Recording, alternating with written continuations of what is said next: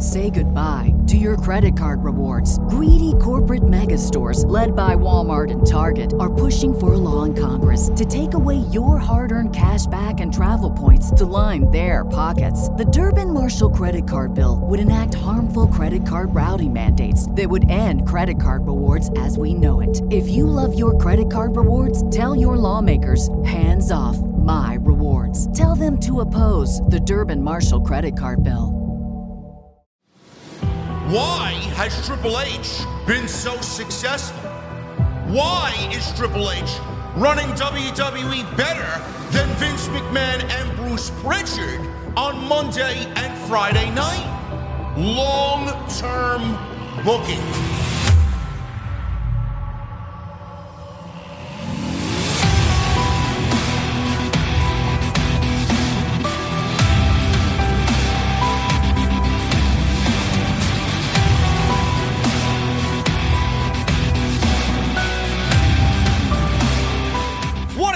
Guys, thank you so very much for joining me right here on Off the Script. This is your Crown Jewel 2023 post show for November 4th, 2023. I am your host, JD from New York. As always, coming to you live from the OTS venue inside my mother's basement. Thank you guys so very much for joining me on your Saturday afternoons, wherever you may be. Crown Jewel in the books.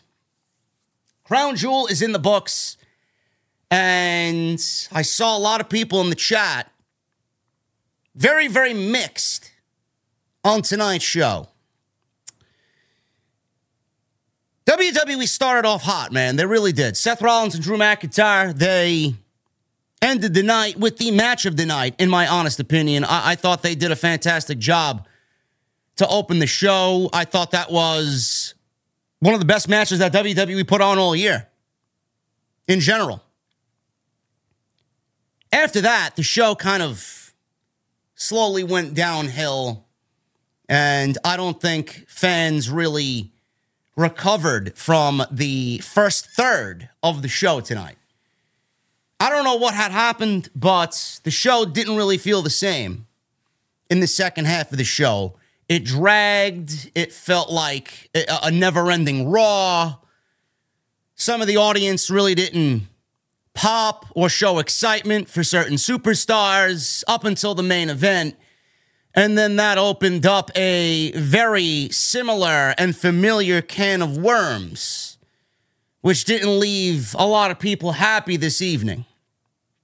And I guess we'll start with that because it was the main event and it was the biggest piece of business that WWE had underneath the microscope. How were they going to get LA Knight in this match where everyone knew he was not going to win the championship? How were they going to get him out of Saudi Arabia into Survivor Series with momentum? With the same amount of heat that he has coming into Crown Jewel. Nobody knew. Nobody had an answer. The general consensus was, I don't want to see Roman Reigns win the match the same way he's won the last 3 years. And that is with a Solo Sikoa interference, or a Jimmy Uso interference, or a Paul Heyman interference. Of course, WWE gave us the one ending that everybody didn't want, which is leaving a worst case situation for WWE with this Roman Reigns title run. The longer this title run goes on and the longer this reign continues, and the more that WWE has Roman win these matches in the same way, there are more people monthly that are jumping on the bandwagon of, well, Cody should have won at WrestleMania. He should have won at WrestleMania 39. I don't disagree with those people. I don't.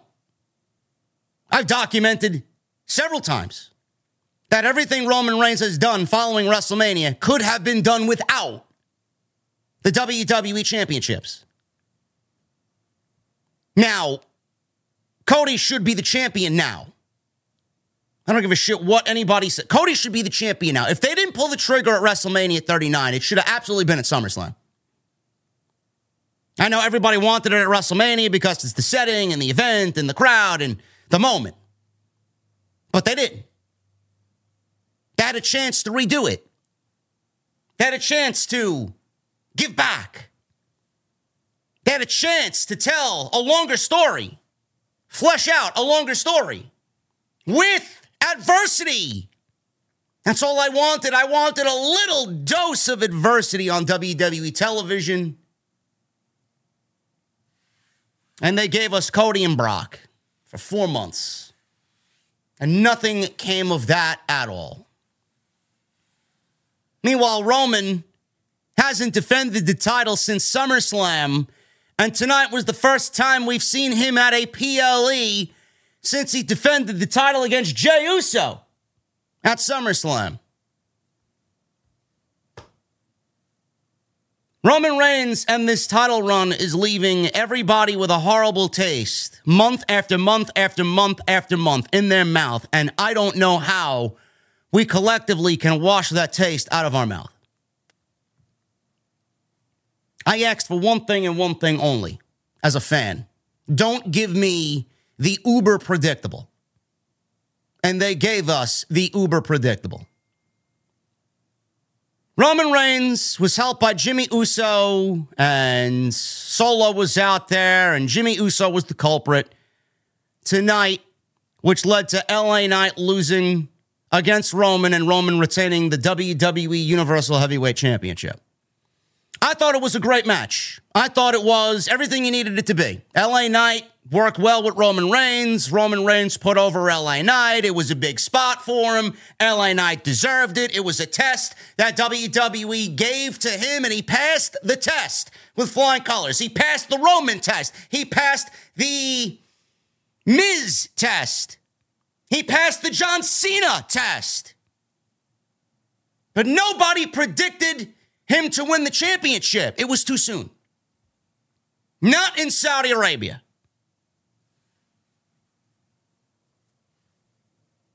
WWE had one job to do. Beat LA Knight, make him look strong, and get him into Survivor Series. I don't know what Survivor Series is going to give us.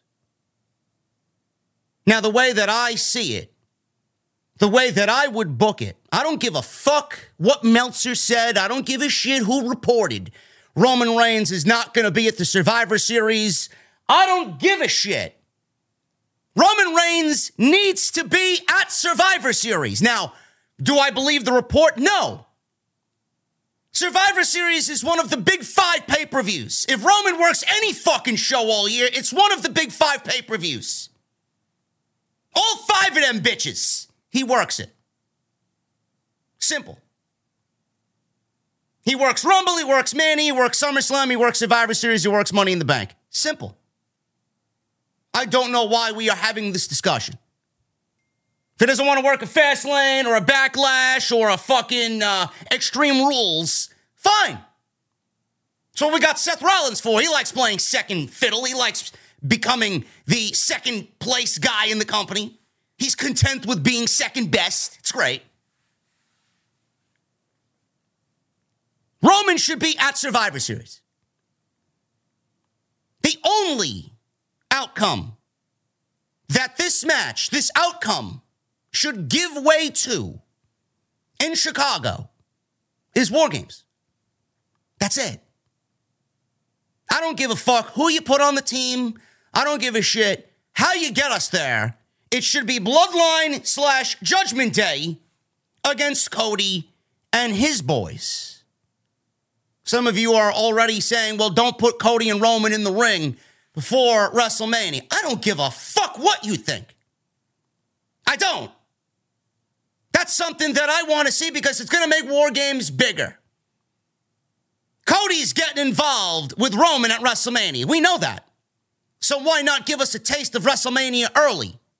Bloodline's mixing it up and making business dealings with the fucking group that's ruining Cody's life right now. Why wouldn't he be a part of that? Why wouldn't he want to stop that? It's a great way to fucking tell his story. Let me get rid of Judgment Day and then I'll focus on the bloodline. They're already half dead anyway. They're weakened, in a weakened state. That's the only outcome that this match should give way to. And Roman should absolutely work Survivor Series. Now, it's not very apparent that that is going to be the case because Cody and Damian Priest had a very good match, basic Monday Night Raw match on a PLE, nothing very special about it.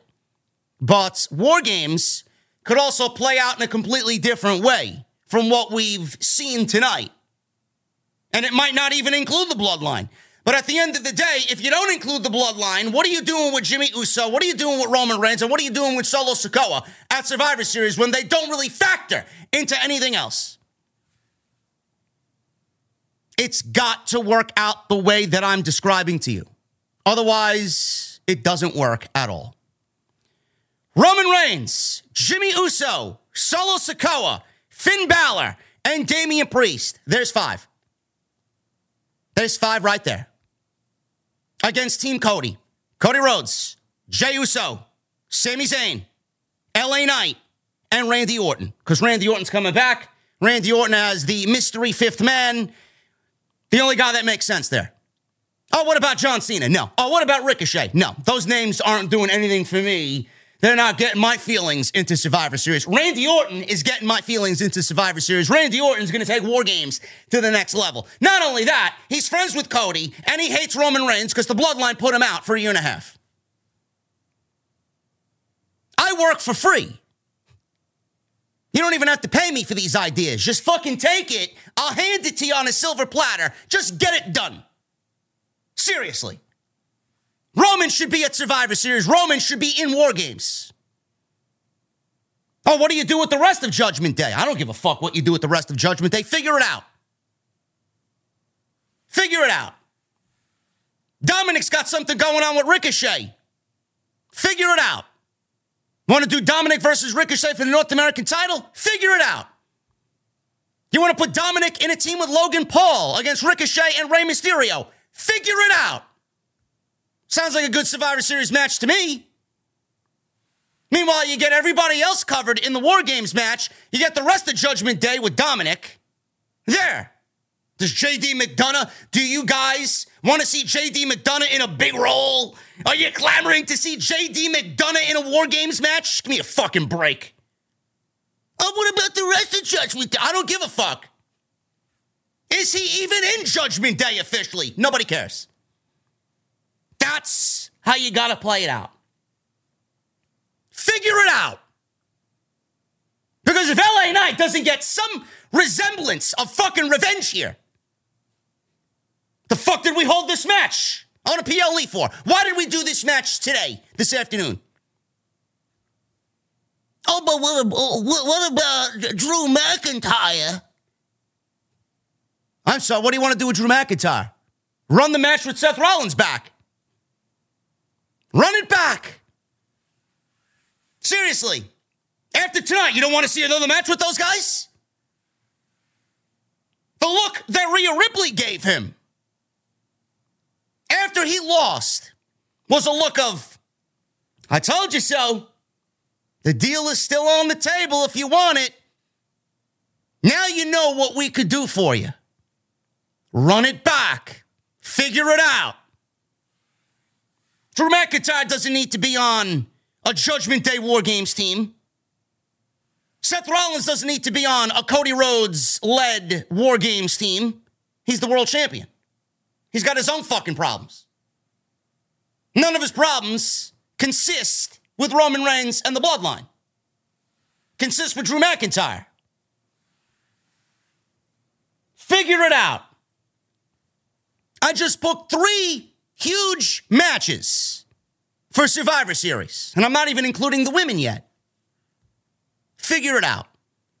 That's the only thing that logistically makes sense coming out of the outcome of this Roman Reigns and LA Knight match. The other big thing that happened tonight, Kairi Sane She returned to WWE, and she is back with the company. What this means for storyline, I don't really know. I don't. And at first glance, I want to say the return of Kairi Sane felt very lame. That shit was as flat as fucking Pepsi sitting out on your kitchen counter without the top on for 7 days. That's how fucking flat Kairi Sane's return felt when I seen her jump the barricade and give Bianca Belair a spinning back fist. Flat. Did I dislike it? At first glance, maybe for the first minute or two, I said, is that the best we got here? Debuting her in Saudi at Crown Jewel to the sound of fucking crickets. Seriously. To the sound of what I hear when I open my window in the middle of the summer at 10 o'clock. Crickets. In fact, the sound of the fucking crickets when I open my window sounded a lot better than what Kairi Sane got tonight. Ridiculous. Flat. But with Kairi being interjected into this now, it definitely opens up a few interesting aspects. Number one, it gives WWE some story in the women's division. It's already taken Damage Control and made them a whole hell of a lot more interesting than before this show. Because now, with the inclusion of Kairi Sane helping Io win the match and retain the women's championship, what does this mean? Are the women getting a War Games match? Are we getting some fucking Japanese woman assassin group in War Games? I don't know. Is Bianca Belair going to assemble a team of baby faces here to go against Io and her group? I don't know. I don't know what we're doing. But Damage Control seems to be on the rocks. They seem to be on the verge of splitting up. Bayley didn't know what to think about Io hugging Kairi Sane. Michael Cole really made it apparent on commentary tonight that the reason why Kairi Sane was booted out of the WWE was because of Bayley. He explained their history before Kairi was let go, or she wasn't really let go. She left WWE. They pinned that solely on Bayley. So they're playing up the history between those two already, and Io knows Kairi for a very long time, longer than she knows Bayley. So is Damage Control going to be split up? Is Bayley going babyface, which I asked you guys last night on the SmackDown review? She needs something to change. Damage Control's a failure. With Kairi coming in, Io, Kairi, Asuka potentially, who else? I don't know. Seemingly looks like Bianca Belair is going to do battle with Io as Io surrounds herself with friends that she can trust and not Bayley. Because you've been seeing this on TV that Io doesn't really trust Bayley, and Bayley keeps getting in Io's business. So what did she do? She went to go call the one person that she knows best. The one person that's not going to fuck her over. So I like where this is going. It makes Damage Control much more interesting than they were at any other point in all of 2023. And what I also like is potentially, I don't know where Jade Cargill's going. I don't. But WWE really has thrown Jade Cargill out there in the public spotlight, whether it's on Raw, whether it's on SmackDown, whether it's on NXT. They mentioned her on commentary tonight. After the women's match where Rhea Ripley retained that championship, she could very well go to Monday Night Raw. But Bianca Belair and Jade Cargill as a super tag team against Io and Kairi, I mean, take my fucking money. I don't know about you guys, but I think that would be some pretty solid fucking storytelling if WWE wanted to do that on Friday night. But that would also really heavily swing the SmackDown women's division to being fucking unbelievable. If they add Kairi and then Jade over on SmackDown and then leave Rhea with nobody.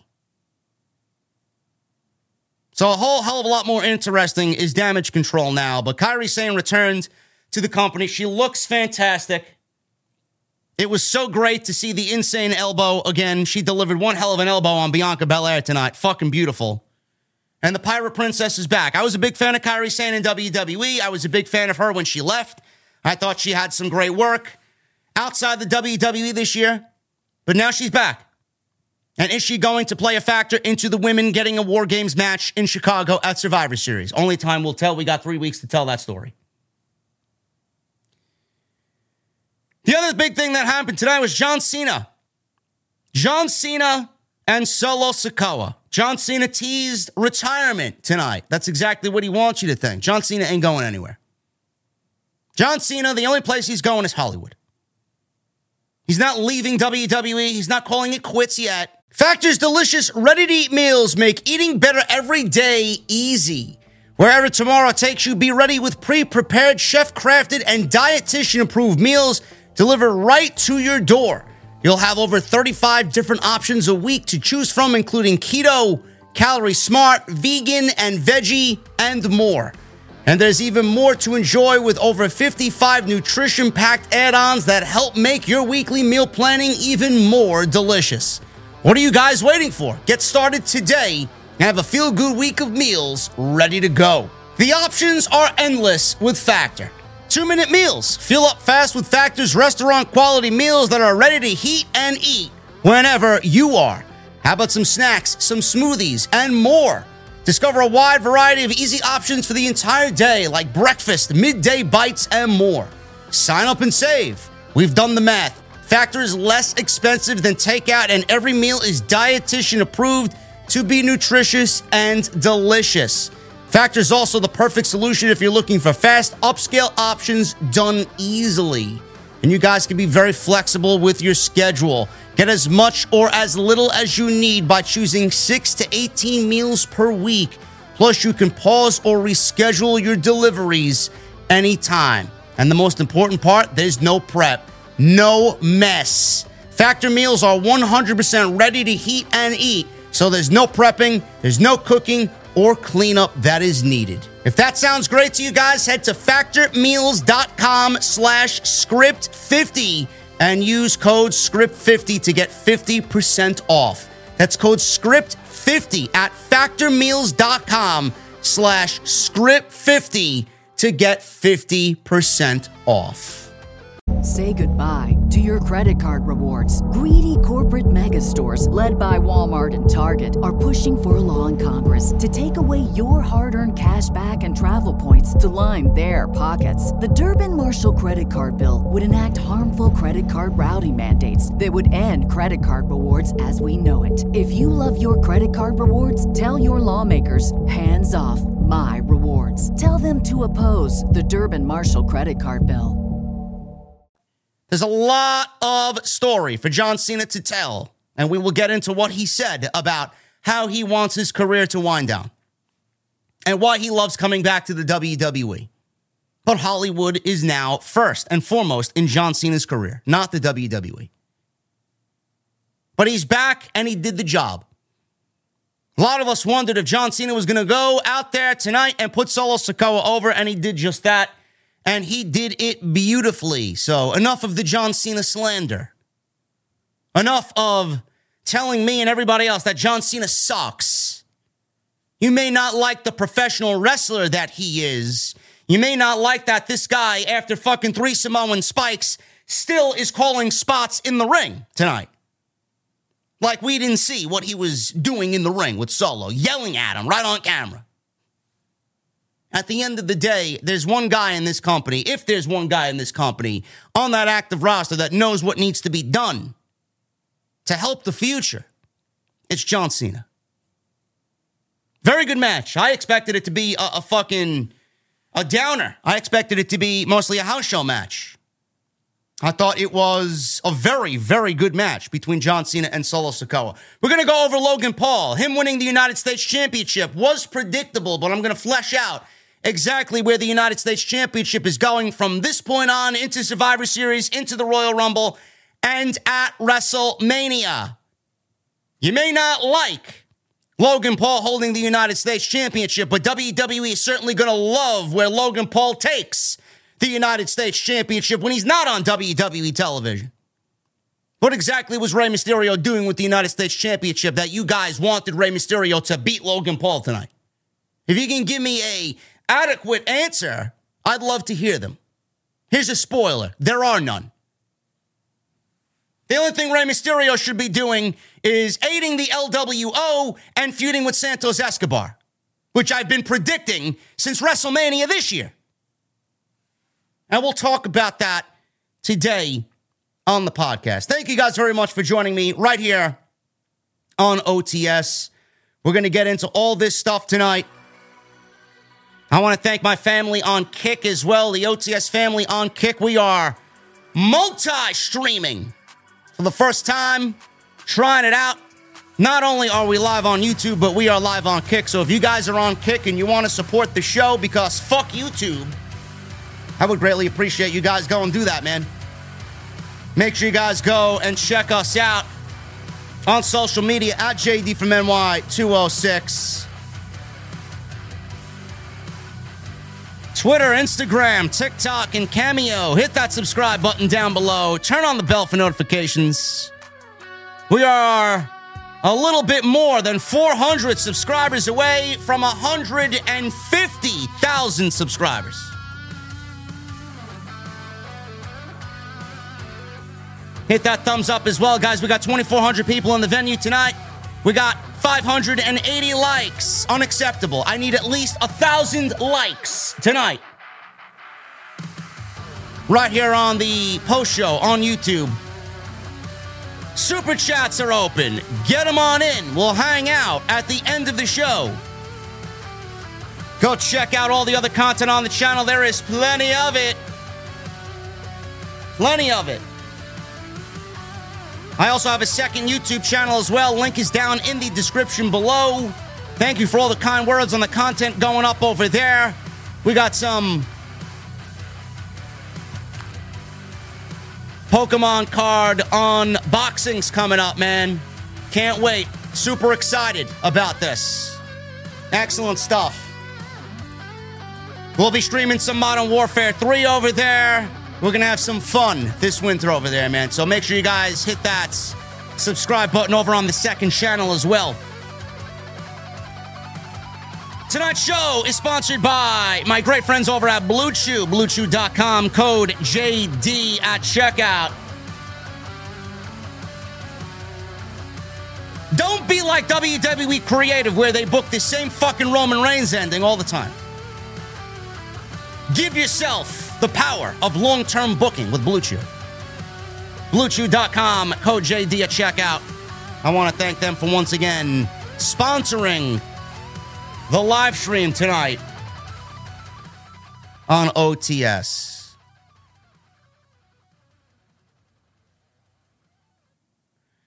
Appreciate you guys very much, man. No, I will not be playing Warzone. I hate Warzone. I'm more of a multiplayer guy. I never found interest in Warzone, but I may actually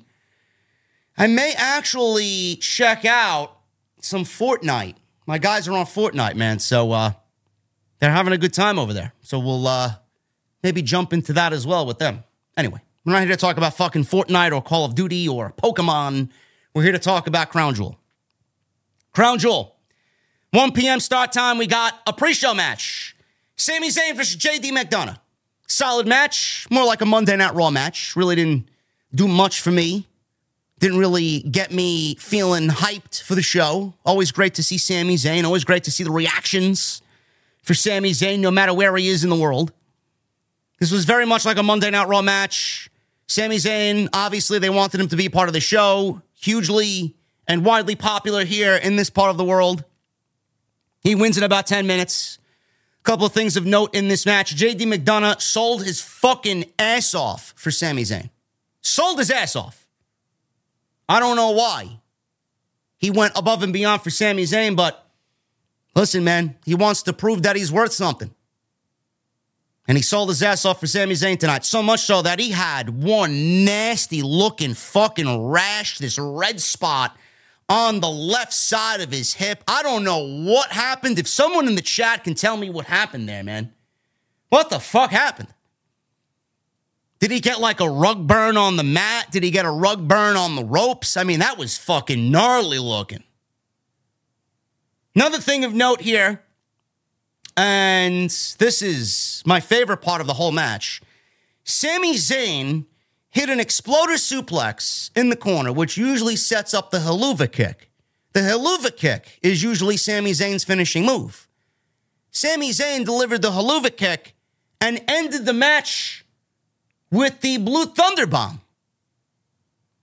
How many times have I said this on the streams, on my post shows, when Sami Zayn wrestles? I'd love to see Sami Zayn use the haluva kick as a setup and the Blue Thunder Bomb as a finish. It's exactly what he did here tonight. I loved it. He won a match with the fucking Blue Thunder Bomb. 1, 2, 3, Sami Zayn gets the victory, and he is victorious here at Crown Jewel. J.D. McDonough sold his ass off, got his ass beat. Sami Zayn gets the victory. Main show. Seth Rollins and Drew McIntyre. This one was for the WWE World Heavyweight Championship. I was looking forward to this match very much coming into tonight's show. Really good stuff.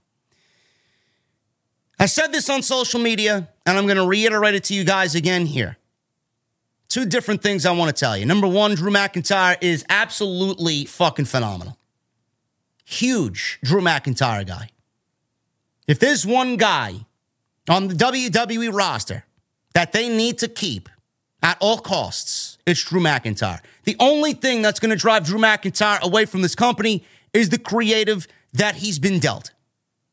He seemingly wants something fruitful and substantial in the creative department. I don't know what that is. Right now, he's got the most intriguing character on television. His heel turn is becoming excellent TV. The slow burn, the potential partnership with the Bloodline, his sinking into this deprived mind state. Can't let go of what the Bloodline did to him. Can't let go what management has done to him. Have done nothing to help him in his battles with the Bloodline, in his battles with the Judgment Day, this and that, all the wrongdoings. Nobody's helped him. It's driving him mad. He has quickly become the most intriguing character on Monday Night Raw, not holding a world championship or not holding a championship in general. Loving the TV when Drew McIntyre is on the TV. This was also, you may disagree with me, but I don't really know what else Seth Rollins has done in this title run that's really above and beyond this great. This was the best Seth Rollins title defense of his entire run. Bar none. Easily the best match of his entire World Heavyweight Championship title run. The only other match that comes close to this, I would say, is probably against AJ Styles at the last Saudi show. And this was probably the best Seth Rollins match since his Logan Paul match at WrestleMania. Good stuff. This could have absolutely been the main event of the show if they wanted it to. McIntyre started off. He took Rollins down. They traded chops. McIntyre started throwing Rollins around, hit a suplex. Rollins hit a running knee, came off the apron, went for a suicide dive, but McIntyre caught him in midair and then gave him an overhead belly-to-belly suplex. McIntyre continued to work over Rollins in the ring. Rollins started coming back with some chops. McIntyre hit a big kick, goes for a quick cover, gets a near fall. Rollins is now reeling on the ropes. He cut off McIntyre, landed back on his feet, connected with a kick of his own to McIntyre's head. Rollins then hits a knee and launched off the momentum of whatever he was doing with a rolling senton and then a lion salt for a near fall on Drew McIntyre. Rollins connected with a Falcon Arrow. Falcon Arrow is a great looking move. Not really a good, substantial pinfall situation for Rollins, but it's impressive in itself because McIntyre's not a small guy. Hits the Falcon Arrow. He went for the superplex, But as Rollins rolled through, McIntyre countered with another suplex for a near fall. McIntyre then hit the Future Shock DDT. He goes for another quick cover. He gets a 2 count. Rollins starts coming back. One of the worst aspects of Rollins' offense is his suicide dive. Awful. There's absolutely no impact at all. It reminds me of Jon Moxley's suicide dive. His suicide dive is awful as well. You want to do a suicide dive, you fucking go out there and you do one like Samoa Joe, or do one like Bryan Danielson, or do one like Darby Allin, where it's like he's a gunshot out of the chamber of a fucking shotgun. Ridiculous. Suicide dive didn't look all that impressive. McIntyre comes back, ramming Rollins back into the steel steps, targeting that back. The back is the issue. McIntyre then gave Rollins a side slam on the apron, which looked nasty. Rollins countered McIntyre, hit a pedigree. Don't like Rollins' pedigree either. It doesn't really feel impactful. When Triple H did it, it was impactful. Here Rollins is doing it as a setup move, which takes away from when Triple H used to do it. He used to finish people off, and now it doesn't. So what does that mean? Triple H had a great pedigree. Rollins does not. I don't like it. He goes for the stomp after the pedigree, after the near fall. Goes for the stomp. McIntyre escaped, hit another belly-to-belly suplex. McIntyre called for a Claymore. 3, 2, 1. Rollins countered McIntyre in mid-Claymore stride with a super kick. Then he hits the stomp. Goes for cover. McIntyre kicks out. This was the best. This may have been the most, I would say, to me, the most impressive spot of the entire night. This was fucking incredible, what I'm about to tell you. So after the stomp, McIntyre kicks out at a 2. Rollins goes up top. He goes for his Phoenix Splash. He never really hits it. So he goes off the top. He rolls through. He collects his balance and tries to find out where he is. He turns around, and McIntyre's already waiting with a Claymore kick off the top rope in mid-Phoenix Splash. He just comes off the top. He rolls through. He turns around. Claymore kick.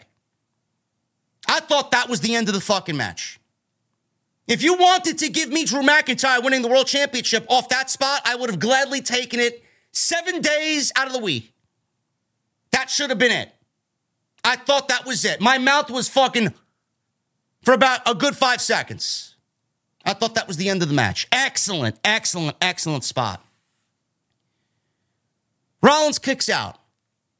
He goes for another pedigree. He hits a stomp.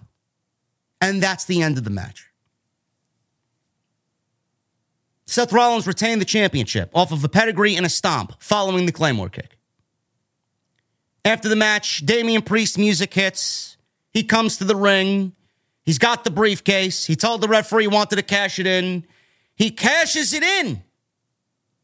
However, a hooded individual jumped the barricade and threw Damian Priest into the ring post, or attacked Damian Priest.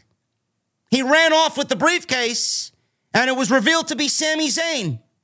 The segment and the match ended with Sami Zayn running through the crowd with Damian Priest chasing after him, running away with the Money in the Bank briefcase.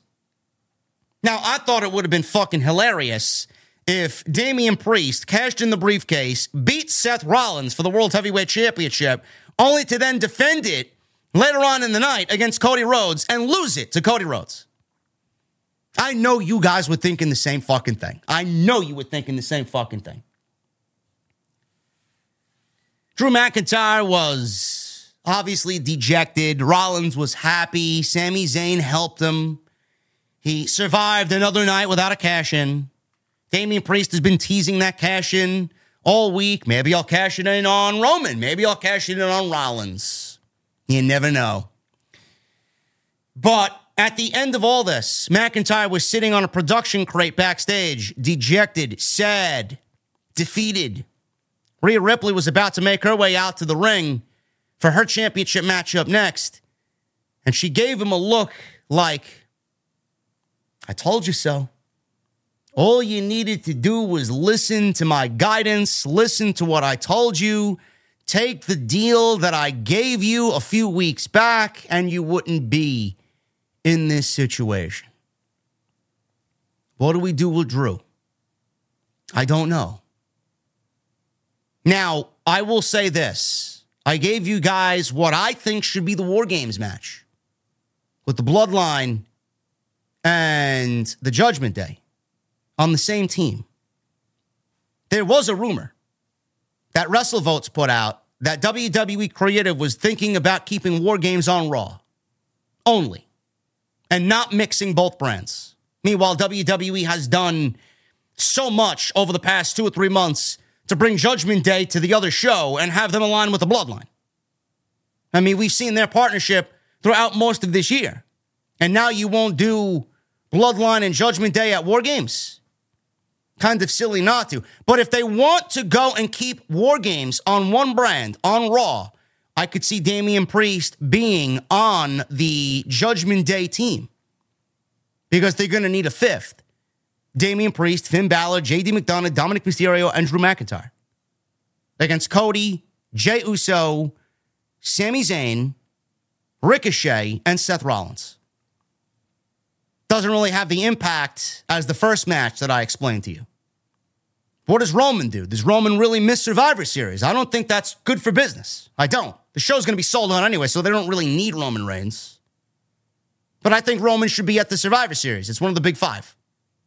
It's a bad look if he misses it. What do you do with Solo? What do you do with Jimmy? What do you do with LA Knight? There's a lot of missing pieces there. I mean, you just can't leave these people out in the dust for Survivor Series with nothing to do. LA Knight needs to be in War Games. The fuck are you going to do with him? So the rumor of it being on Raw only, hopefully, is nothing more than a rumor. I don't like that at all. I don't like that at all. I'm just going off what we've been watching on television. Makes sense. I just don't like it. And then you leave a lot of other talent that should be in that match out with nothing to do. But Drew McIntyre, the most intriguing character on Monday Night Raw, dejected after the match. I would not mind a rematch between McIntyre and Rollins at Survivor Series. I would not. I think that would be fucking fantastic. And then maybe we get a cash in then, for all we know. Who knows? Women's Championship. Rhea Ripley, Nia Jax, Raquel Rodriguez, Zoe Stark, and Shayna Baszler. Fatal 5-way. I thought this was decent for what it was, but again, very predictable for the ladies here tonight. Nobody thought Rhea Ripley was going to lose the Women's Championship here tonight. Nobody. Now, the ladies got their entrances. Nia got her entrance, and Raquel got her entrance. Zoe, Shayna, very generic. Rhea Ripley came out to the most unimpressive entrance that I've seen maybe all year. I mean, I don't know what the fuck it was, but they took their sweet time, and it was very long-winded, and we didn't get any. We had all these guys dressed up in white, and they came out with like candles, and Rhea Ripley showed up after everybody lined up on stage. That was basically it. It was nothing. Absolutely nothing. Now, Rhea Ripley on her attire, she looked great tonight. I think this aesthetically was the best that Rhea Ripley looked tonight. She definitely gave off Crow vibes tonight. She definitely gave off Sting Crow vibes tonight. So I thought that was great. Probably the best Rhea Ripley's looked, attire-wise, look-wise, during her entire title run with the Judgment Day. Excellent stuff there. So the ladies, they went for pinfalls early on Rhea Ripley. Now, they didn't need to pin Rhea Ripley to win the title, but they wanted to go after Rhea Ripley and try to pin Rhea Ripley to say that they've done it and pinned Rhea Ripley for the title, even though they didn't really need to. Nia Jax dragged Rodriguez out of the ring. Baszler was with Rodriguez, took out Nia Jax with a big suplex. Ripley and Jax then went at it. Jax overpowered Rhea Ripley and hit a leg drop on Rhea for a near fall. Baszler got in some heel hooks. She got a double heel hook on Rhea and Raquel. And then she put Nia in a Kirifuda clutch. So she had 3 women in a submission hold at the same time. Zoe Stark broke this up. She went for a quick pinfall on Baszler because everybody else was down, and Baszler kicks out. Zoe went to the top. Rhea Ripley cut her off. Superplex, obviously the very generic Superplex Tower of Doom spot in a multi-person match here on WWE TV. You see it all the time. It's not impressive. It's not. But we saw it here. Big Superplex Tower of Doom spot. Rhea Ripley and Rodriguez covered and were knocked off the apron by Zoe. She then did a springboard dive to the floor and connected with a missile dropkick on Rhea Ripley. She went for a Z360, which was her finishing move. Nia Jax broke it up in the most laziest way possible. She gave a little flick of a kick, and it just came off like she did not give a shit at all. I would not doubt that Nia Jax didn't give a shit to be here tonight. She laid out Baszler, went for a big bonsai drop. Raquel caught her, hit what looked to be a Tejano bomb, a power bomb. That's her finish. I don't know what the fuck it was, but whatever you want to call it, it was a half power bomb for a near fall. Rhea Ripley went for the riptide. Baszler came in and got a Kirifuda clutch on Rhea. Rhea was going for the riptide on Zoe off the top rope. Actually, no, I'm sorry. Baszler came in with the Kirifuda clutch on Raquel. Then Rhea Ripley went for the riptide on Zoe. She takes Zoe to the top rope to do this avalanche riptide. She sees that Rodriguez is covering Baszler for a pinfall. She takes Zoe in the riptide and does an avalanche riptide off the top on top of Baszler and on top of Raquel.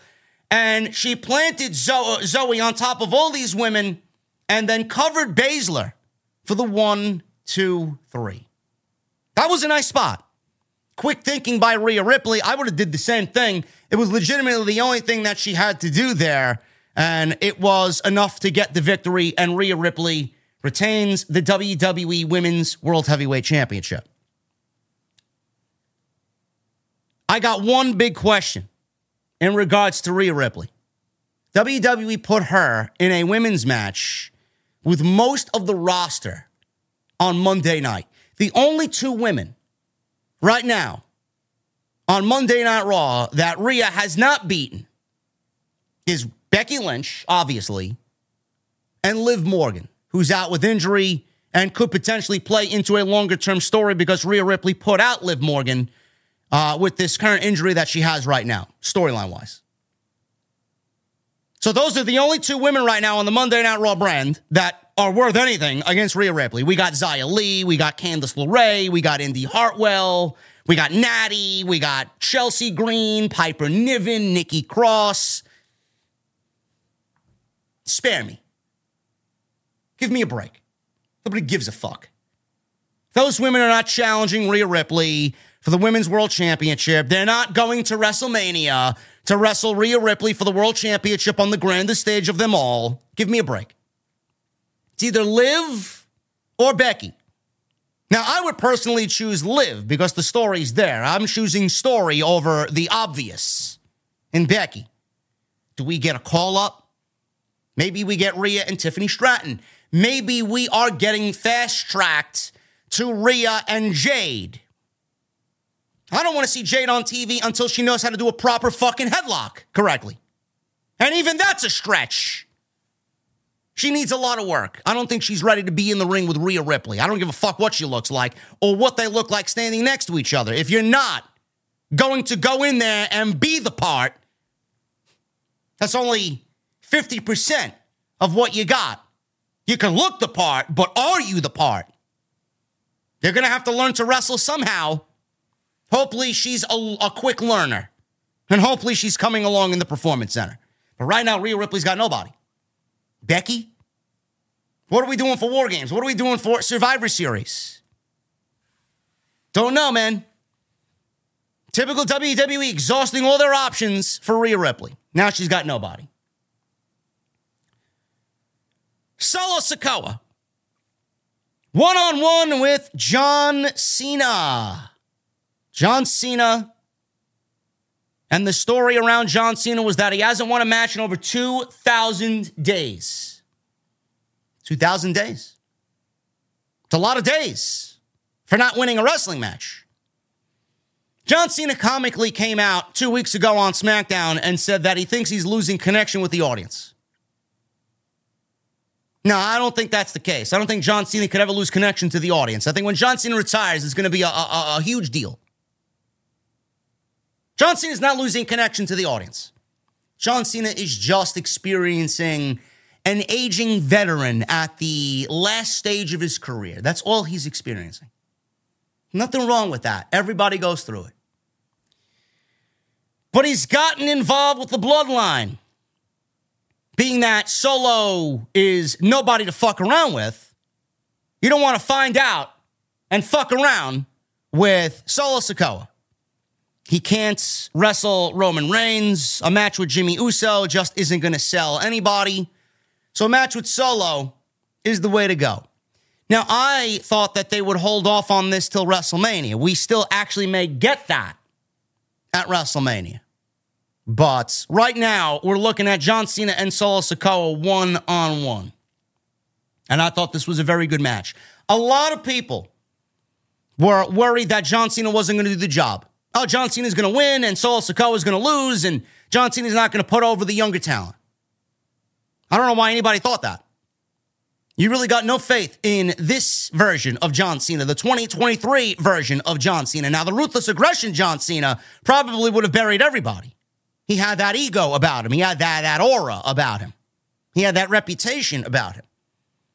John Cena in 2023, at 47, 48 years old, however old he is, he's not going to go into a WWE pay-per-view with Solo Sikoa, who everybody's incredibly high on, and then beat him clean with no bloodline assistance. I don't know why you would think that. John Cena, if there's one person in this company on the active roster that knows what needs to be done and knows where his most value comes from, it's putting over younger talent. It's John Cena. I didn't expect John Cena to go out there and quote-unquote bury Solo Sikoa. Now, for all we know, John Cena could be headed back to Hollywood. I think this was the last appearance of John Cena on WWE television, at least for the time being, maybe till WrestleMania. Maybe till WrestleMania. But WWE has given John Cena some decent work in this run. They have. Now, Cena was a guest on the 200th episode of After the Bell. He discussed his current run and how it came about. He stated that at the SAG-AFTRA strike, the Actors Guild strike, still ongoing, he received a legal and written approval to come back to WWE from the Writers Guild. He says, well, that's certainly a happening that's beyond my control. So I'm fortunate enough to have a lot of things on the movie and television side lined up, and none of which I can talk about right now. We're in the middle of a labor dispute. Then the labor dispute happens, and the Screen Actors Guild decides as an entire, group to go on strike, which either leaves me idle or asking questions of, well, what can I do? What is within my control? And I wanted to see if it was okay to come back to tour.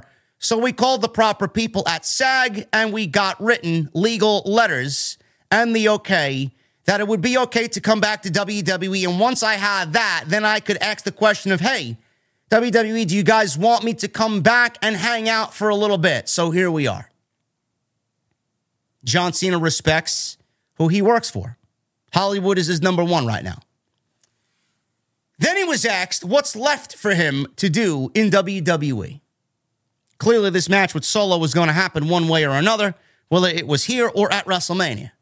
He says this: the great thing about WWE is that there's always another show and there's always something to accomplish. I think individuals tend to look at it selfishly. Can I win a 17th championship?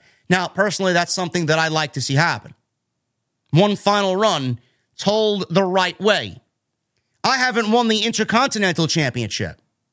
You guys wouldn't be interested in a Gunther versus John Cena mega match for the Intercontinental title? I think that would sell some money or sell some tickets, put some asses in seats. I know that would generate interest from me anyway. That's just my POV. I want to win another Money in the Bank. I want to win another Royal Rumble. It could be like, I'd like to help Roman Reigns become larger, global phenomenon. I would like to be Austin Theory's mentor. I would like to do as many live events as I possibly can because physically I'm able to do them and just give the yield of trying to give whatever I have left to an audience that cares while they care. I don't look at accomplishments in a perspective of I need to win another championship. I need to do this. I need a chance to get out there in any capacity. And then I want to be able to take that. Okay, what's the hand I've been dealt? All right, I'm going to try to play this the best that I can. I don't think I'll ever run out of things to possibly accomplish.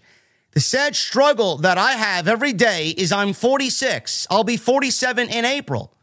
And everyone is so skilled. And I can't do the things I used to do anymore. And I don't know if you've been watching my stuff, but I don't do that much.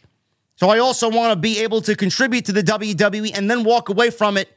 And I mean walk away from it. Not all hunched over, not broken and beaten, but appreciative and healthy. And with a perspective of this is a great chapter in the story of my life and one that has made me who I am. When John Cena retires, it's going to be a sad day. Honestly.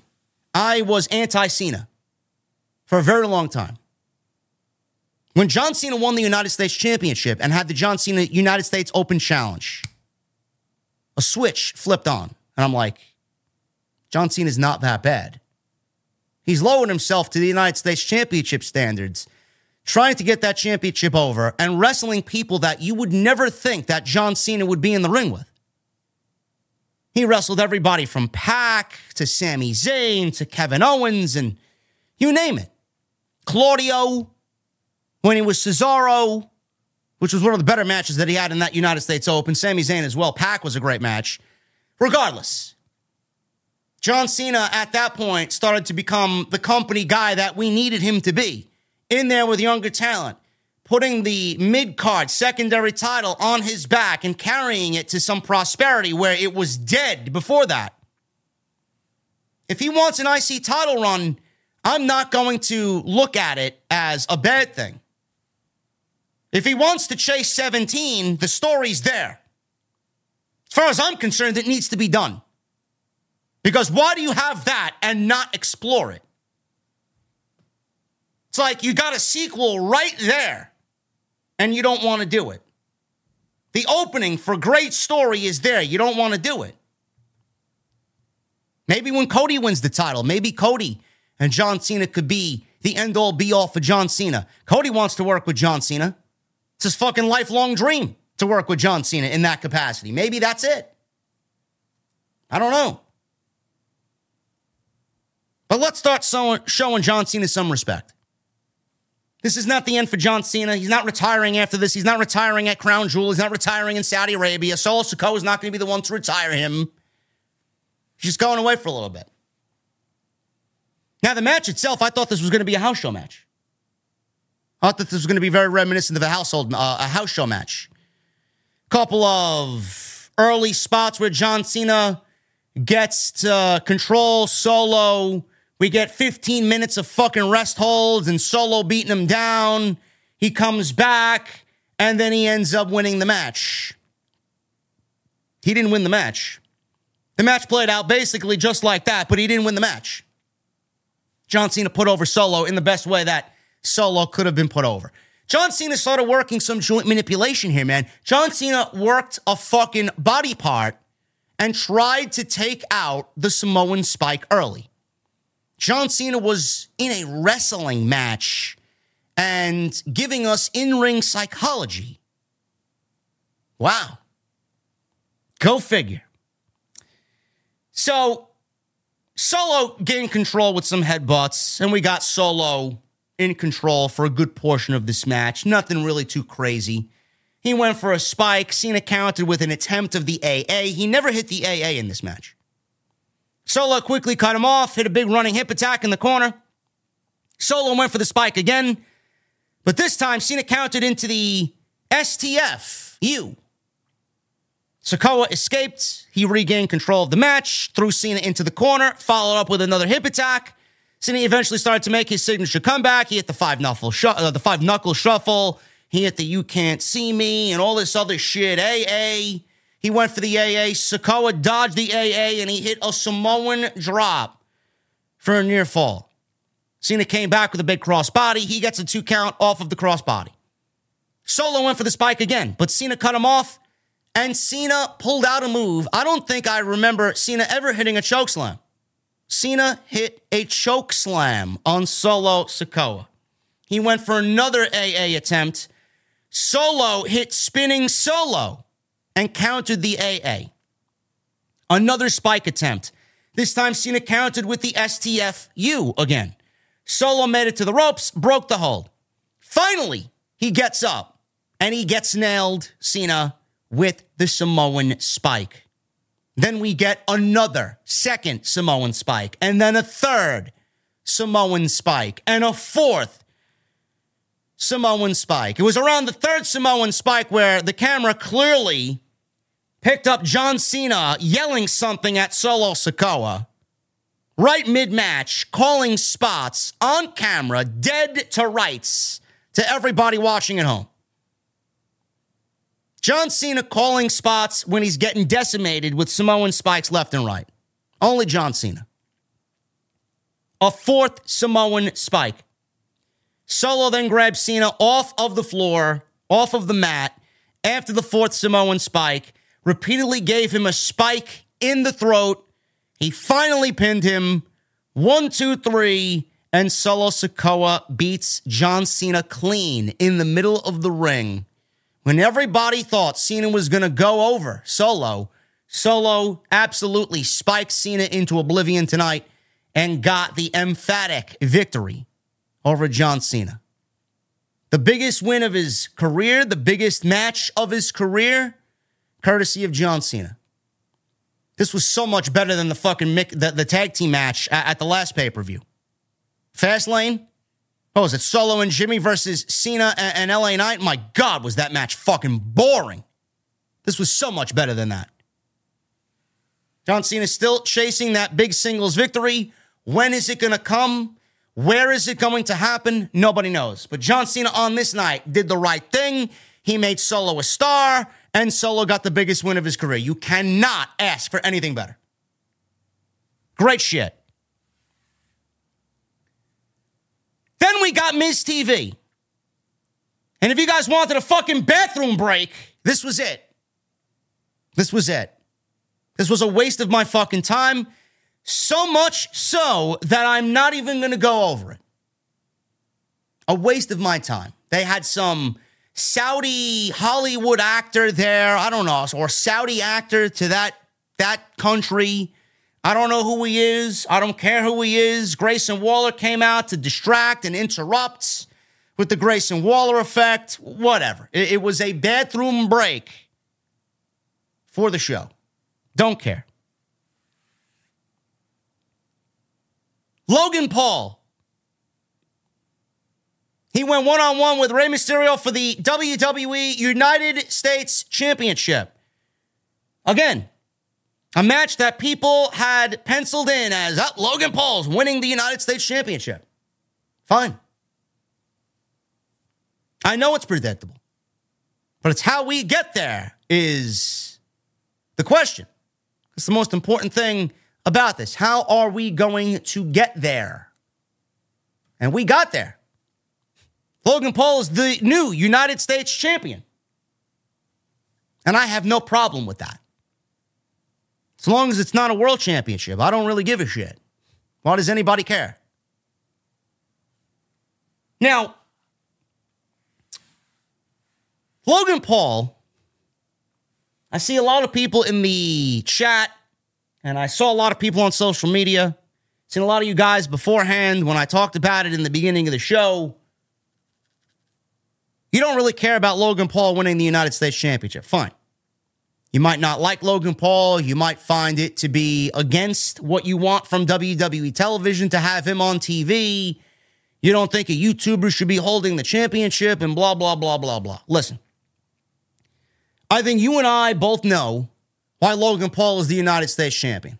The first statistic out of Michael Cole's mouth is that this guy has near 100 million social media followers. How exactly do you expect Rey Mysterio to generate that type of interest for the WWE holding the United States Championship? Not going to happen. It was not working out as Rey Mysterio held the United States Championship. It was just going nowhere. Where were you going? So WWE did the one thing that they needed to do tonight, and they took the United States Championship off of Rey Mysterio and put it on Logan Paul. Logan Paul is going to box with that United States Championship in frame. He's going to walk down the aisle for his next boxing match with the United States Championship. He's going to be front and center on his podcast with the United States Championship. He's going to be doing media and social media on Instagram and TikTok and Twitter and YouTube and all this other shit. He's going to be doing appearances and interviews with the United States Championship draped over his shoulder. In the Endeavor, now owned WWE, you didn't think that they were going to go that road? That route? Come on. Seen it from a mile away.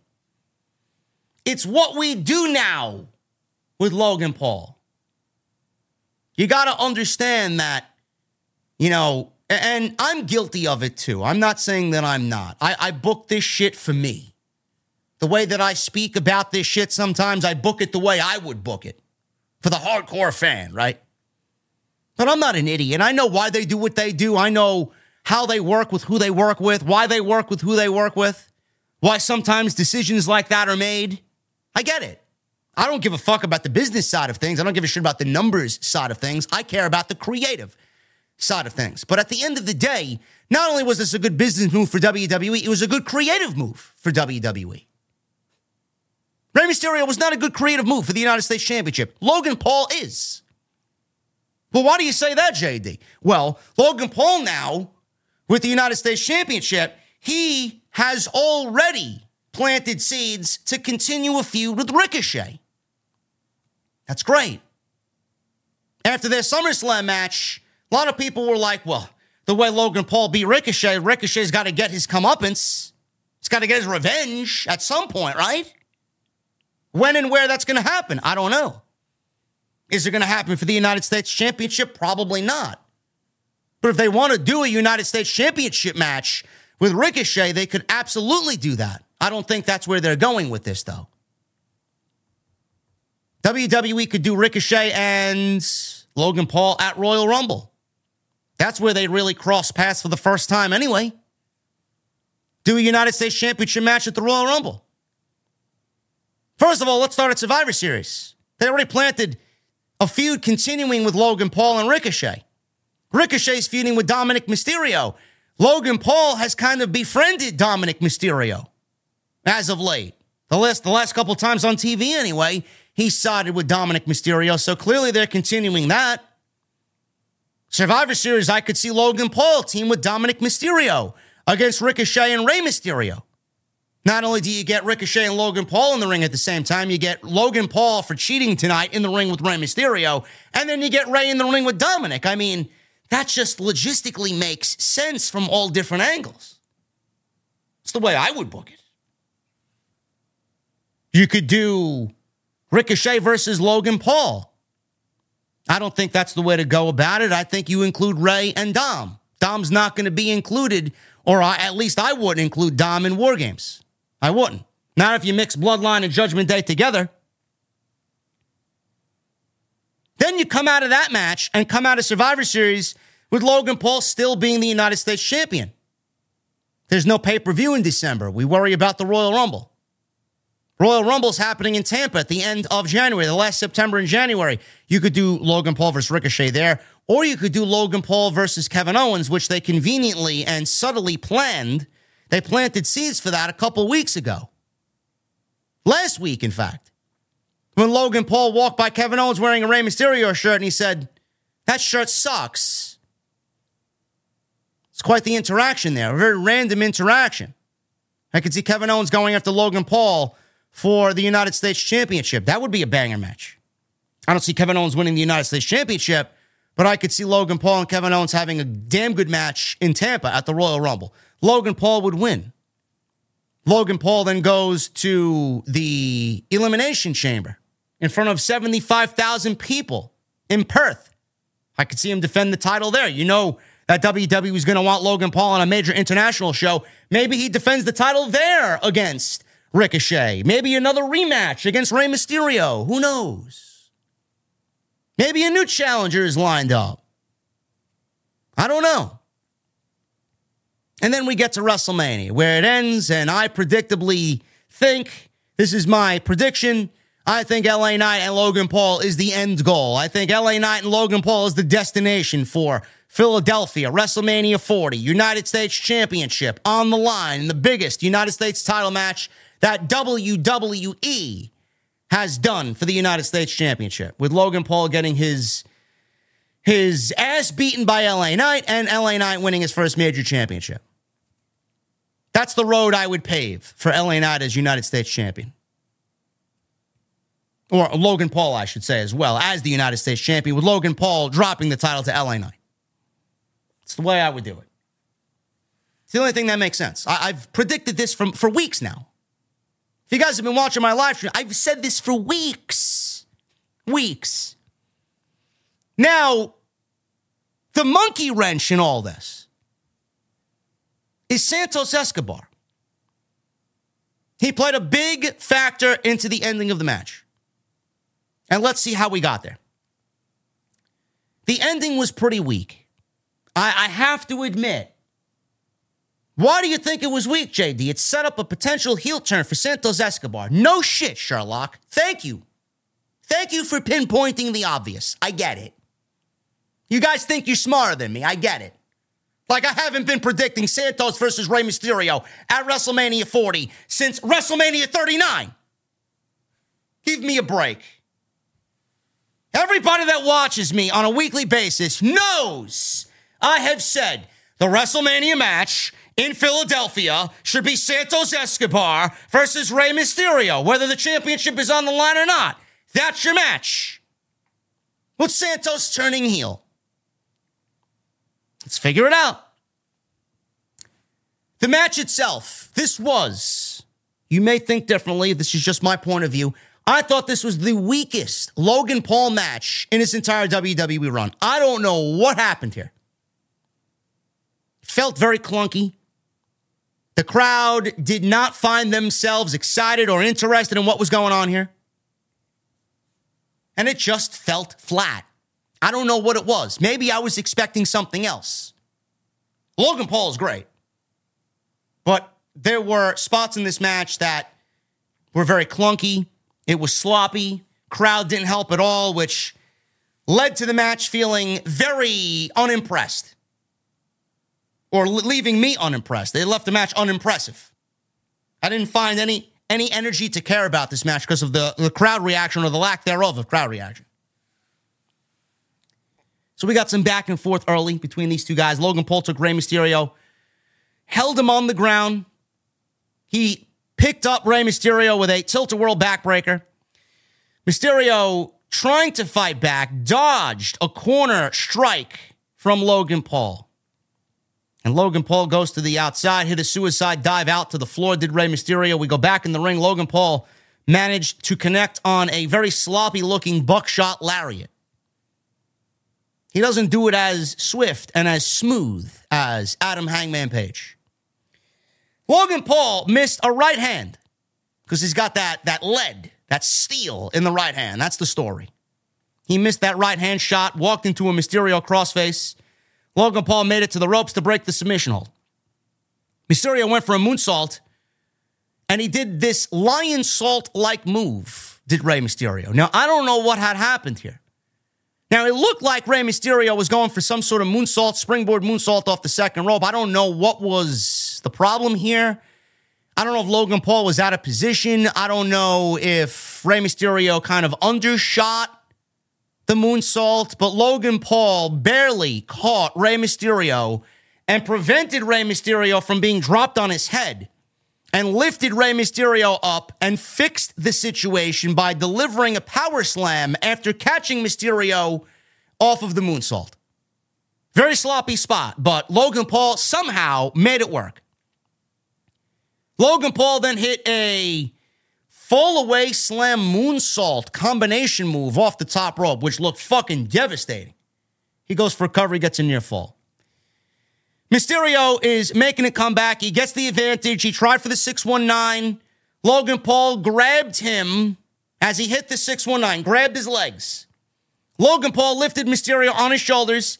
Mysterio counters, hits a code red, and suddenly, with Logan Paul leaning on the ropes, someone from Logan Paul's camp, no name, looked like the same guy that helped him in the Seth Rollins match actually not the Seth Rollins match, I think it was the same guy that helped Logan Paul beat Ricochet at SummerSlam.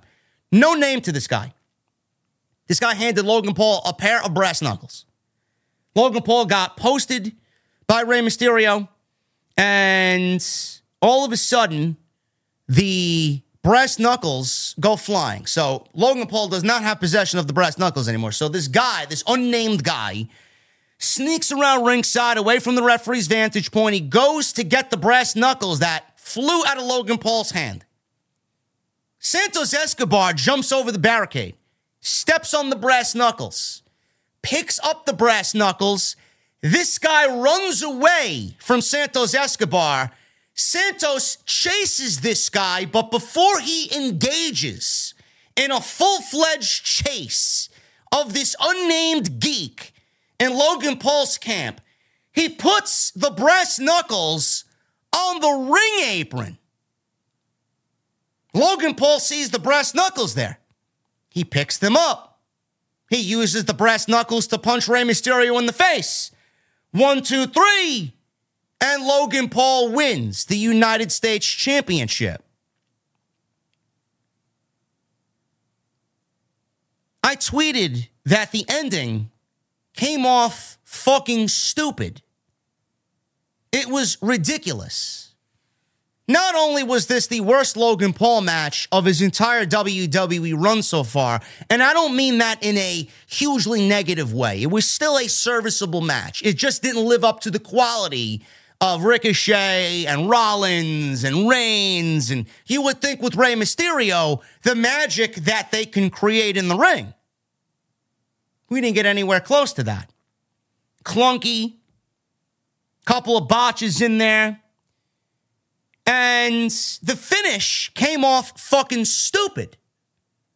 Now, I get what everybody is saying.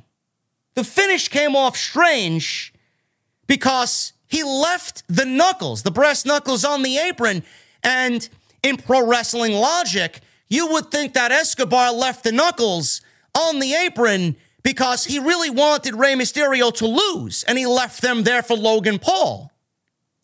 But he ended up chasing this guy away because he did not want the brass knuckles to be used on Rey Mysterio. My point is, they could have come up with a better ending to give Logan Paul the United States Championship.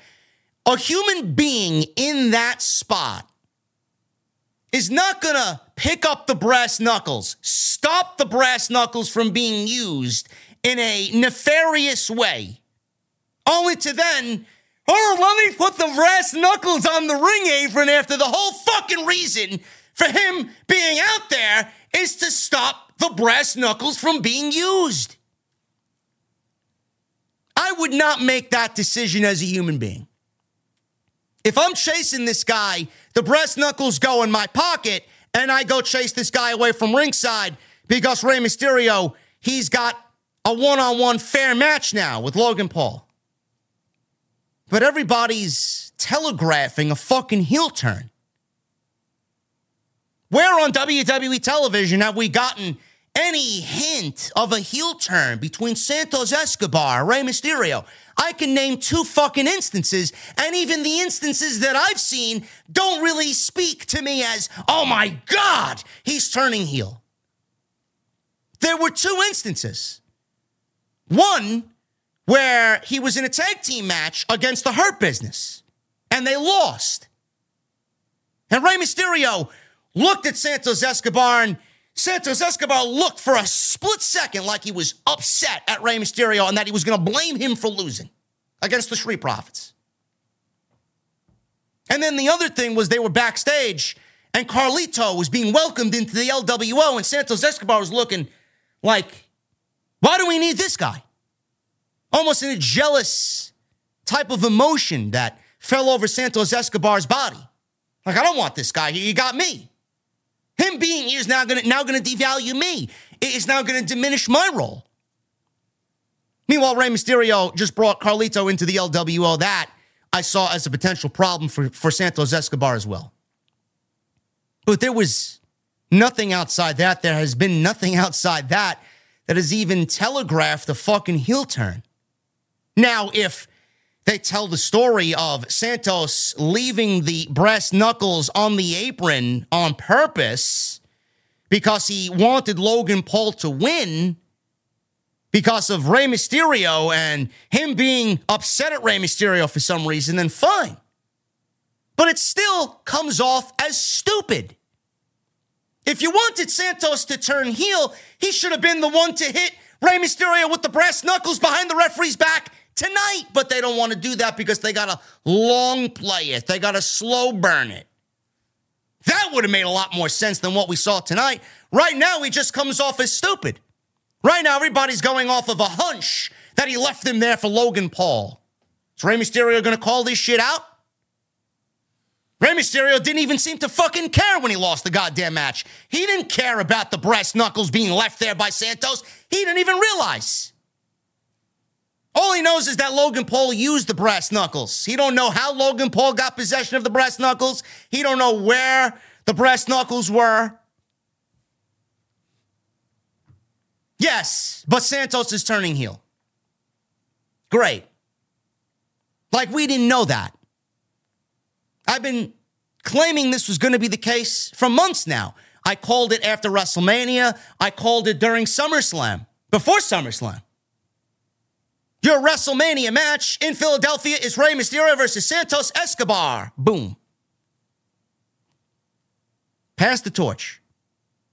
LWO finished. Legado, heel Santos. Him turning on Rey is going to be a big deal. I just thought the ending came off a little stupid because as a human being, your first instinct is, hey, I'm out there to stop the brass knuckles from being used. I'm going to put them in my pocket, not put them on the fucking ring apron. Just a little silly. Anyway, I like Logan Paul winning the United States Championship. I think it's going to do well with the title being on him. It's just the ending, and you guys might not find it to be a big deal, but I put in my notes, it could be a hint of a heel turn. But Santos, he was out there to stop the brass knuckles from being used. Why leave the knuckles on the ring apron and then make the save in the first place if he didn't have Rey Mysterio's, well-being in the back of his mind? I don't get it. It's just a little weird for me, man. Seriously. Could be a hint of a heel turn by Escobar, but since he left the knuckles on the ring apron, why make the save in the first place? I don't know. We'll see what happens. Should be interesting. Logan Paul parading around with the United States Championship on social media will be what the title needs, for sure. Io Sky versus Bianca Belair. Women's Championship match. This was another downer of a match, to be quite honest with you, because of the crowd reaction. There was not lots of energy for this match tonight, and I don't know what happened here. I don't. I loved their match in Puerto Rico. Unbelievable match between these two. But the crowd was all the difference in that match. Unbelievable reaction. In Saudi Arabia, not so much. So it just felt a little flat to me. Belair started off hot. By the way, I did not mention, and I'm going to mention this here. I'm kind of upset at myself that it took me 5 matches to mention Byron Saxton. I thought Byron Saxton did a fantastic job filling in for Samantha Irvin or Mike Rome. Don't know why neither one of those individuals did not make the trip, but Byron Saxton was out there doing the ring announcing for all of Crown Jewel tonight, and he did a fantastic job on commentary. I've seen a lot of people on social media praising his work. I've seen a lot of people praising that he should take Mike Rome's spot on Friday Night SmackDown. Let's not try and replace somebody who's also very good at his job, okay? There's nothing wrong with Mike Rome. Who knows why they could not make the trip either? I don't know. WWE doesn't send all of their crew over there. But Byron Saxton tonight, when you need somebody to fill in, you know, instead of going to NXT and getting, what's her name, Alicia Tyler or Alicia Edwards or whatever the fuck her name is on NXT, you just use Byron Saxton. I thought he did a great job. I've seen a lot of people saying that he kind of channeled his inner Finkel. Howard Finkel is the greatest ring announcer of all time. There's nobody ever that's even going to come close to Howard Finkel and what he did. Howard Finkel is the voice of my childhood, and if you don't know Howard Finkel, go back and watch some old school WWE. Howard Finkel is the greatest that will ever live, ever. The world could blow up and there could be new civilization, and Howard Finkel will still be the greatest ring announcer of all time. He did sound a little Howard Finkelish, not going to lie. But he kind of had a little tad bit of Howard Finkel. He also, whatever the Ring of Honor ring announcer is, I thought he sounded very similar to him as well. Excellent job. So shout out to Byron Saxton. Don't like him as a color, but a ring announcer. Hey, good job. Belair started the match off on fire.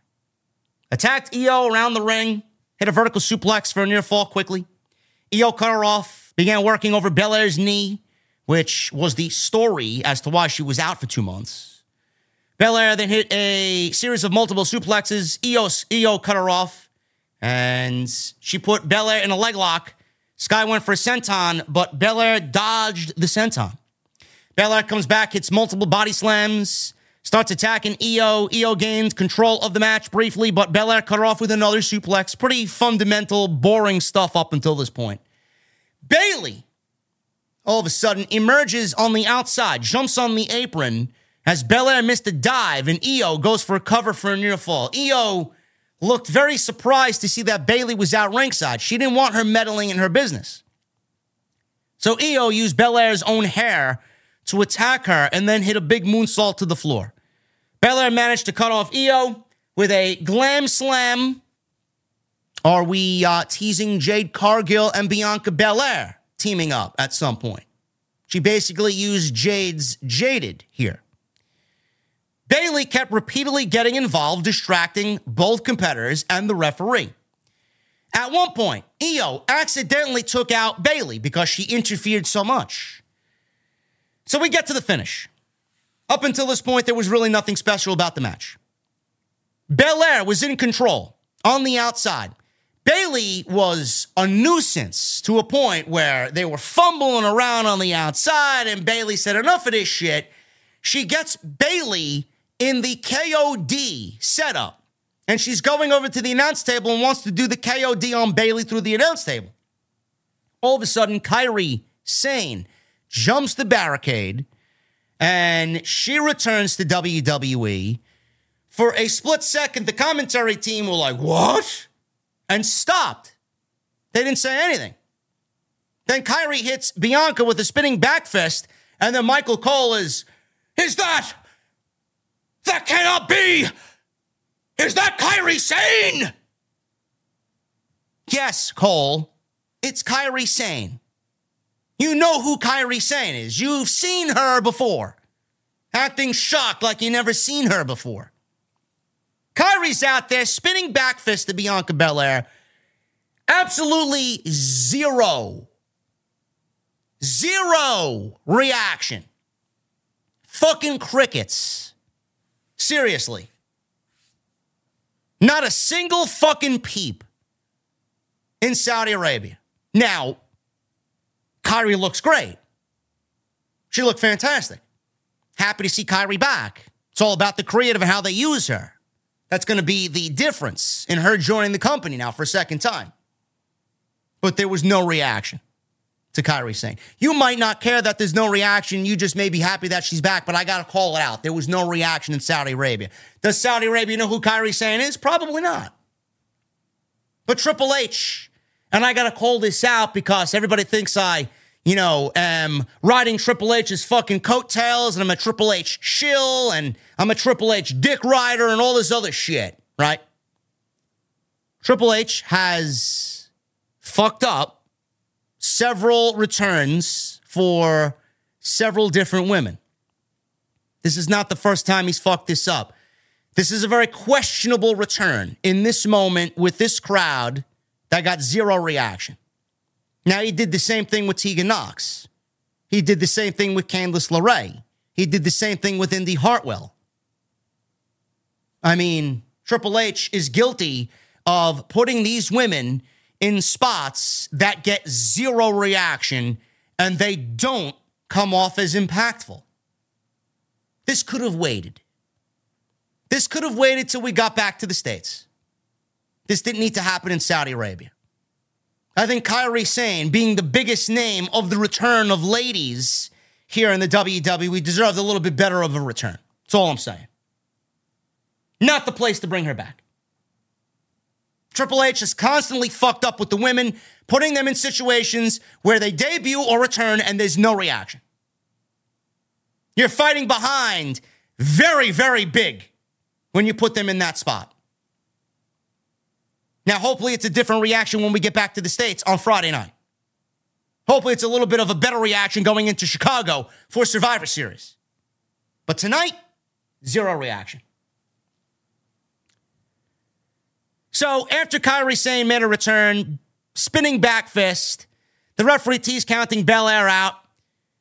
All of a sudden, she's back in the ring. Io hits the moonsault. 1, 2, 3. Retains the title. After the match, Sky and Sane attacked Belair. And Io went up top, or Kairi went up top, I should say, and hit the insane elbow. Beautiful elbow drop. They hugged at the end of the match, and Bayley was in shock. She didn't know what to think. She don't know what Io was doing. Io seems to be going into business for herself because she doesn't want to deal with Bayley anymore. I'm tired of damage control. I'm tired of potentially having my title reign fucked by Bayley and her fucking antics that never work.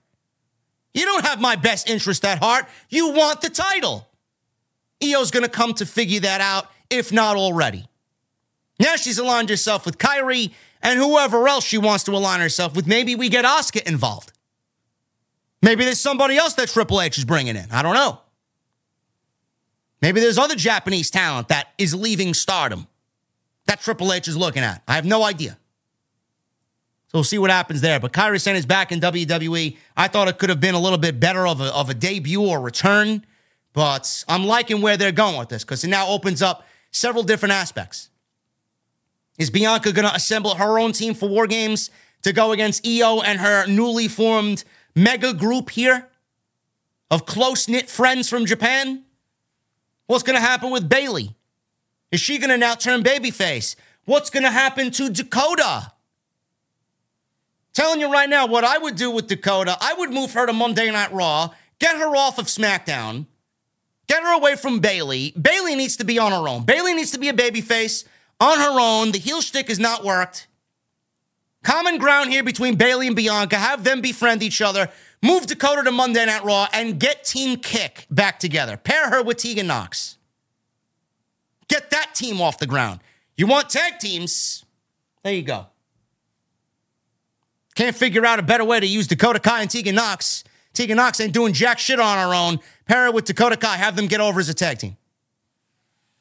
Then you got Piper Niven, Chelsea Green. You got Katana Chance and Kaden Carter. Then you got Dakota Kai and Tegan Nox. 3 solid tag teams right there. Again, I'm giving you this information. I'm giving you this creative for free. I don't work for a charge. I don't work for an hourly wage. There you go. Cody Rhodes. One-on-one with Damian Priest here. Basic Monday Night Raw main event. I mean, I don't know what else you guys want me to say. Don't know what else you want me to say. Cody Rhodes beats Damian Priest. This one went about, I would say, 10 minutes or so. I didn't really, keep a track on how long this went. Crowd was fine. Crowd was super into Cody. They did the, whole fucking, whoa! Twice, and then 2 times after he won the match, the whole fucking thing. They did the Rollins, too, where they did his fucking singing of his theme song. The whole, whoa!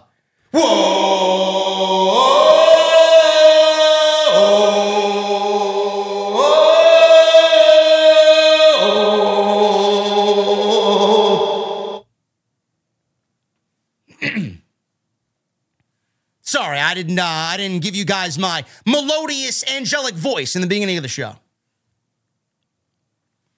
Cody Rhodes wins here. Rhodes started off hot. Damian Priest managed to get some offense in here at ringside. Rhodes floats over Priest, landed on his injured ankle. Uh-oh, Cody with the injured ankle. This allowed Priest to get the advantage here. Rhodes came back, hit a disaster kick. They made their way to the announce table where Priest managed to lay Rhodes out with a reckoning, which is basically the crossroads. We go back into the ring. Rhodes fired back with a crossroads of his own. So, another distraction here. J.D. McDonough. The fake J.D., by the way. J.D. McFish. J.D. McFlurry. J.D. McBig Mac. Well, whatever else you guys are calling him nowadays. J.D. McDonough. McSkillet. McRib. I don't know who eats McDonald's, but it's not for me. If I'm going to eat fast food, it's Chick-fil-A. Just throwing that out there. Even that. Very rarely. Chick-fil-A. The lines are too long, though. Ever go to a Chick-fil-A? Jesus fucking Christ, the line is like fucking 6 miles long every time. Why? Ridiculous. What the fuck are they putting in the chicken nuggets, man? J.D. McDouble. So J.D. McDonough's out there. Balor distracted the referee. Balor's out there now. Uh-oh, we got J.D. McDonough and Balor out there distracting the referee. So J.D. laid out Rhodes. This gives Priest the opening, and he hits South of Heaven. Dominic Mysterio then comes out with a chair. Jey Uso then comes out with a super kick on Dominic Mysterio. Rhodes makes a comeback, hit a big Cody cutter from the top, which I thought was it. He then gets up and hits not one, 2, 3, crossroads. Ha, ha, ha. Like Sesame Street out here. What's with the 3 crossroads? Yeah, thanks, Cody. Thanks, Cody. Today's number is number 3. 1 crossroads. 2 crossroads. 3 crossroads. Ha, ha, ha, ha. The fucking count. It's great. Cody Rhodes wins. No Money in the Bank briefcase on the line. Jey Uso was the only one. We had Damian Priest, we had Finn Balor, we had J.D. McRib, and we had Finn Balor and Dominic Mysterio out there. We had all members of Judgment Day out there, minus Rhea, and the only one that came out to help was Jey Uso. Does Cody not have any friends? I mean, where are Cody's friends here? Where's Sami Zayn? What the fuck do I know, man? I'm not booking the goddamn show. I'm not Paul Levesque. I don't know. Whatever. Cody Rhodes wins. What's the next chapter in his story? War Games. If it ain't the way I laid it out for you, figure it out. Main event. Roman Reigns. Yeet. Roman Reigns defends the WWE Undisputed Universal Championship against LA Knight. Yeah!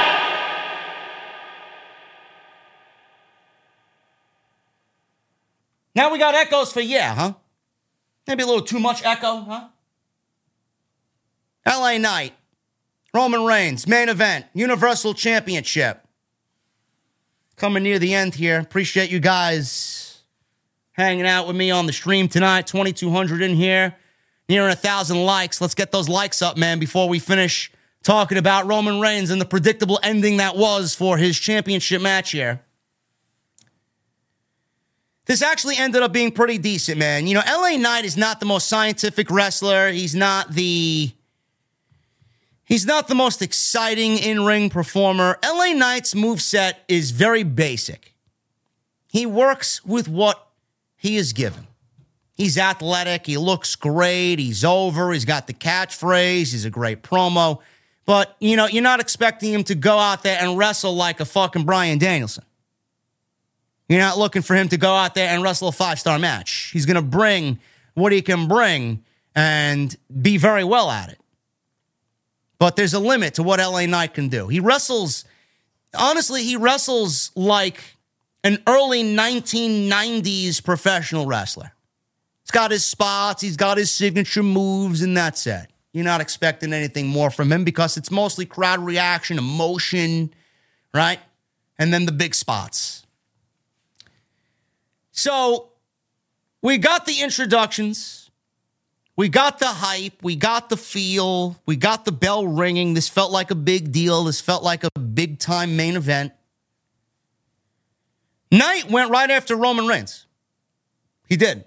Immediately right after Roman Reigns. Knight came back with a big shoulder block after Roman Reigns kind of tried to stop his offensive onslaught for a little bit. Came back with a shoulder block on the apron, slammed Roman down. Roman goes to the outside, takes a little bit of a timeout with Paul Heyman. LA Knight hit a baseball slide out to the floor because he didn't want Roman Reigns to be taking a timeout here. He took Roman down with a clothesline off the apron. Reigns eventually takes control and works a slow offensive style, very methodical here. He whipped LA Knight into the turnbuckle very hard. Roman laid some submission holds on LA Knight. He was doing his thing, kind of mocking the crowd and talking trash to Knight and the crowd. He mocked LA Knight's hand gestures. LA Knight, yeah, whatever, fuck off.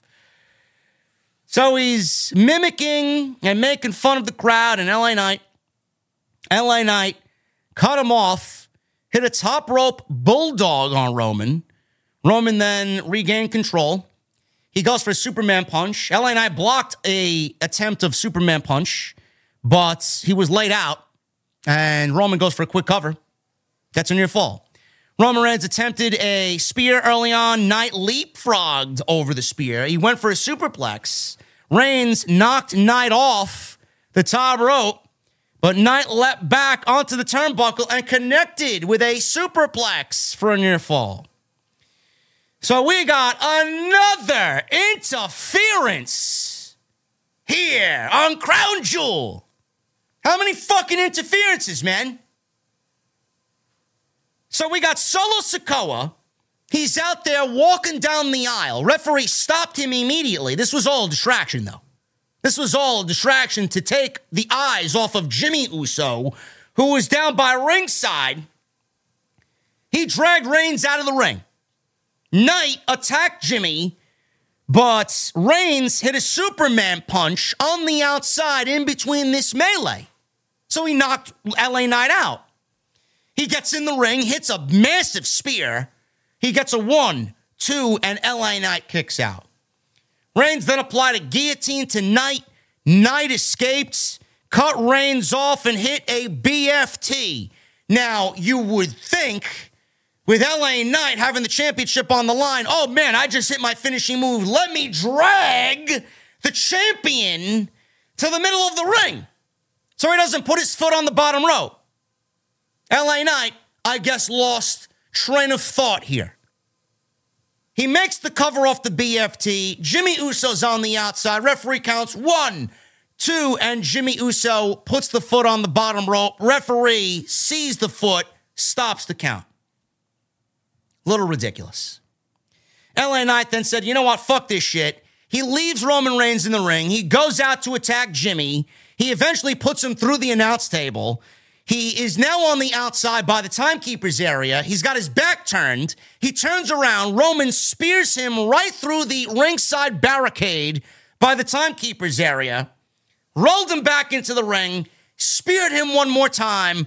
1, 2, 3, and LA Knight loses to outside interference from the Bloodline again.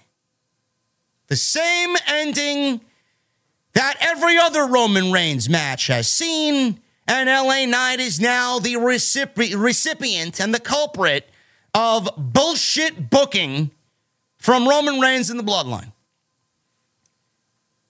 Decent match. It was more about LA Knight standing up to the test of Roman Reigns in the main event for the World Championship, how he was going to conduct himself, how he was going to stand there face to face with the biggest star in the industry. He did all that. He passed the test with flying colors. That was basically all this was about. And this is why I had a problem with it. You risked LA Knight's momentum. You risked LA Knight's heat with the crowd to have him lose in the same way that everybody else has fallen to Roman Reigns. That was the top of WWE's priority list. How do we get LA Knight to lose this match, because we're not taking the title off Roman until WrestleMania? How do we get LA Knight in this match to lose while keeping his momentum and building him the same way, hot, into Survivor Series? I guess the only thing was the Bloodline. That's the only thing that these collective minds came up with. Oh, we'll go with the Bloodline. That's the only thing you could come up with. Why not just have Cody beat Damian Priest and maybe one other member of Judgment Day out there? Where's Rhea? What about Rhea Ripley? What about Rhea Ripley and all of her dealings with the Bloodline? Why aren't we playing into the fact that the Judgment Day and the Bloodline have this partnership? Why couldn't that be the reason LA Knight lost? Why did it have to be Jimmy Uso? Who gives a shit about Jimmy Uso? At least with the Bloodline interfering, then it gives LA Knight a reason to back Cody Rhodes, to be in War Games, because he lost a chance at beating the biggest name in the sport because of the Bloodline. And now he wants his revenge on the Bloodline, and he's going to team with Cody to be at war at Survivor Series. I mean, I don't know why I'm the only one that's talking about this. Why? Why are we doing the same fucking ending every single time, every match for the last 3 years? Did LA Knight get buried? No. Stop the narrative about LA Knight being buried. LA Knight wasn't buried. We can still get to where I just told you, but WWE should have let it play out tonight. I don't know why we need to wait for TV to let that play out. Are we even going to get Roman Reigns in War Games? For all we know, he could really be missing Survivor Series, which I think would be a huge fail. What do you do with LA Knight then? Does Jimmy get involved in War Games? Do we get Jimmy? Do we get Solo? Do we get Finn, Damian, and JD McDonough in War Games? Against Cody, Sammy, Jay, LA Knight, and then Randy Orton. Because I think Randy Orton fits best. I don't know. It's going to be a very interesting 3 weeks. This is the one thing that I'm waiting for, man. I'm excited to see what Triple H has in store. I'm excited to see what he does to give us War Games, what the teams are going to be. Because we got War Games announced tonight. It's happening at Survivor Series. But we will figure it out. The last thing that I want is Roman Reigns going on another vacation. We got all of November, all of December, and then all of January. He's not going to be taking 3 months off. He will be back. If he's going to be off TV, he will be back in January to build for his title match at the Royal Rumble against whoever that may be. AJ Styles, Kevin Owens, I don't know. Whoever the fuck they put in there with him. I don't know. But right now, all WWE is doing is padding Roman Reigns' stats so that he gets as close to Hulk Hogan as possible. He ain't going nowhere. For him to break Hogan's record, it's got to take him into SummerSlam. I don't know why we're so, why we're so in the business of keeping Roman off of television. There are people there for him to defend the title against. There are things for him to do. He should not be missing Survivor Series. Anyway, I appreciate you guys very much for hanging out with me tonight, man. We are going to get into the Super Chat portion of the show. Tonight's show is sponsored by my great friends over at Blue Chew, BlueChew.com. Code JD at checkout. All you have to do is pay the $5 shipping and handling, and you're going to get your Blue Chew sample for free. Absolutely, man. You know, I talk about Blue Chew being your way to long-term booking, man. Don't let it be shit creative like tonight. Long-term booking is key. Blue Chew is your way to long-term booking, man. Blue Chew is a unique online service that provides the same active ingredients as Viagra and Cialis, and it comes in chewable tablets, and it comes at a fraction of the cost. You guys can take them anytime, day or night. Be ready whenever the opportunity arises. And the process is very simple. You're going to sign up at BlueChew.com. You're going to consult with one of their online medical providers, and once you are approved, you're going to receive your prescription within days. It's all done online. And the best part is you don't got to wait at the doctor's office. You don't have to have any awkward conversations. No waiting in line at the pharmacy. It's all done online. All direct. Made in the USA is Blue Chew. Prepared and shipped to you in a very discreet package. If you guys want some extra confidence, why not give Blue Chew a try, man? Special deal for everybody listening to tonight's Crown Jewel Post Show. Use code JD at checkout. Free samples for you guys. All you have to do is pay the $5 shipping and handling. BlueChew.com. Code JD. I want to thank Blue Chew for once again sponsoring the show right here on OTS. Get those super chats in. Hit that thumbs up. Thank you guys for 1,000 likes. And hit that subscribe button down below. Turn on the bell for notifications and follow me on social media. At JD from NY206. Twitter, Instagram, TikTok, and Cameo. Michelle with a $2 super chat. Sammy stopped the cash-in. Sweet. Heel Drew comes to Raw. Yep.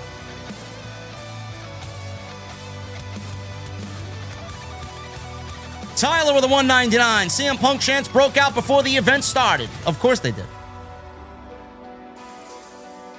Michelle with a $2 super chat. Only Jay came to help Cody. No Sammy or Ricochet. Nobody.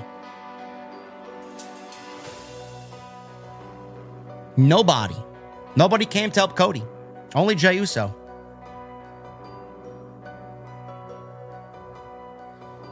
Tyler with a $1.99. He says, JD, I appreciate you. Thank you, Tyler. Sham World with 13 months. Appreciate you, brother. You've seen one Roman Reigns match. You've seen them all. He puts no effort into anything anymore. No fault to LA Knight. He gave it his best, but that match sucked.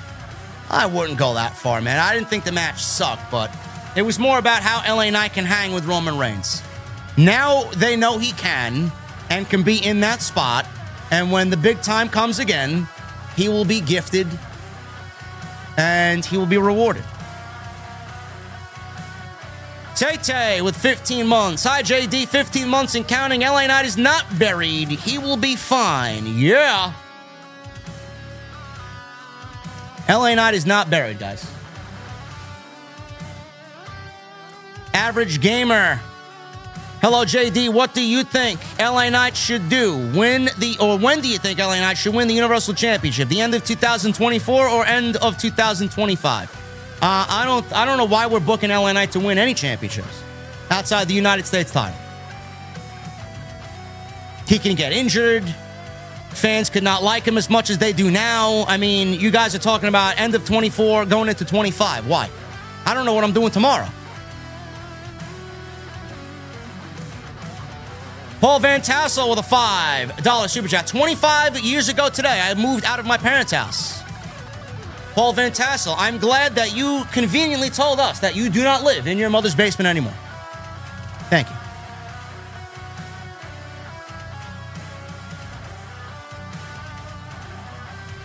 AJBZ 1994 with a $20 super chat. JD, my man, thank you for being here always and being an escape to reality. Rough few months and I lost myself. Love sucks. Heartbreak and not feeling enough.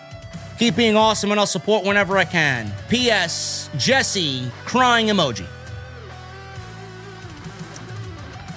Sorry to hear that, man. Glad that you find solace and some calm in the podcast, man. I know I don't have the most soothing voice as I talk about pro wrestling. I'm very intense, but I appreciate you being here, man. And we, as a family, as an OTS family, will do what we can to make sure that at least for a couple hours every night, man, you're taken care of. Rathuel with a $7.50 in Super Chat. JD, thanks for introducing me to Andy James. That guy kicks ass. I've been looking for a good instrumental guitarist for a while. What the fuck are you drinking? Andy James is incredible, brother. Absolutely amazing guitar player. One of my favorites. Sinister with 13 months. My tribal chief, may I receive an early happy birthday? It's tomorrow. Match of the year, Roman Reigns vs. LA Knight. Could you see Gunther beating Roman at WrestleMania 40? OTS for life. Sinister, happy birthday, brother. Everybody give Sinister some birthday cake emojis in the chat. Match of the year, Roman Reigns vs. LA Knight? No, that belongs to, still to me, MJF versus Bryan Danielson at Revolution. Gunther versus Roman at WrestleMania 40? No. Roman's wrestling Cody, and Gunther I'm putting in the ring with Seth Rollins. Edward Liu with a $4.99. The last 4 matches had run-in interferences. That made this event seem serviceable in the end. It felt like Groundhog's Day, and I felt bored by the end. That's what happens when they book themselves creatively the way that they've booked themselves. Thank you, Edward. Beyond the Script with a $4.99. WWE just hitting the repeat button at this point for how all the title matches end. Why am I getting very uninterested and just wait for you, JD? I don't know, man. A lot of people seem uninterested. Hopefully that changes going into Survivor Series, but I appreciate you being here. Lucky Gio with a $4.99. Great stream, JD. In my opinion, I think Cena should have beaten Solo.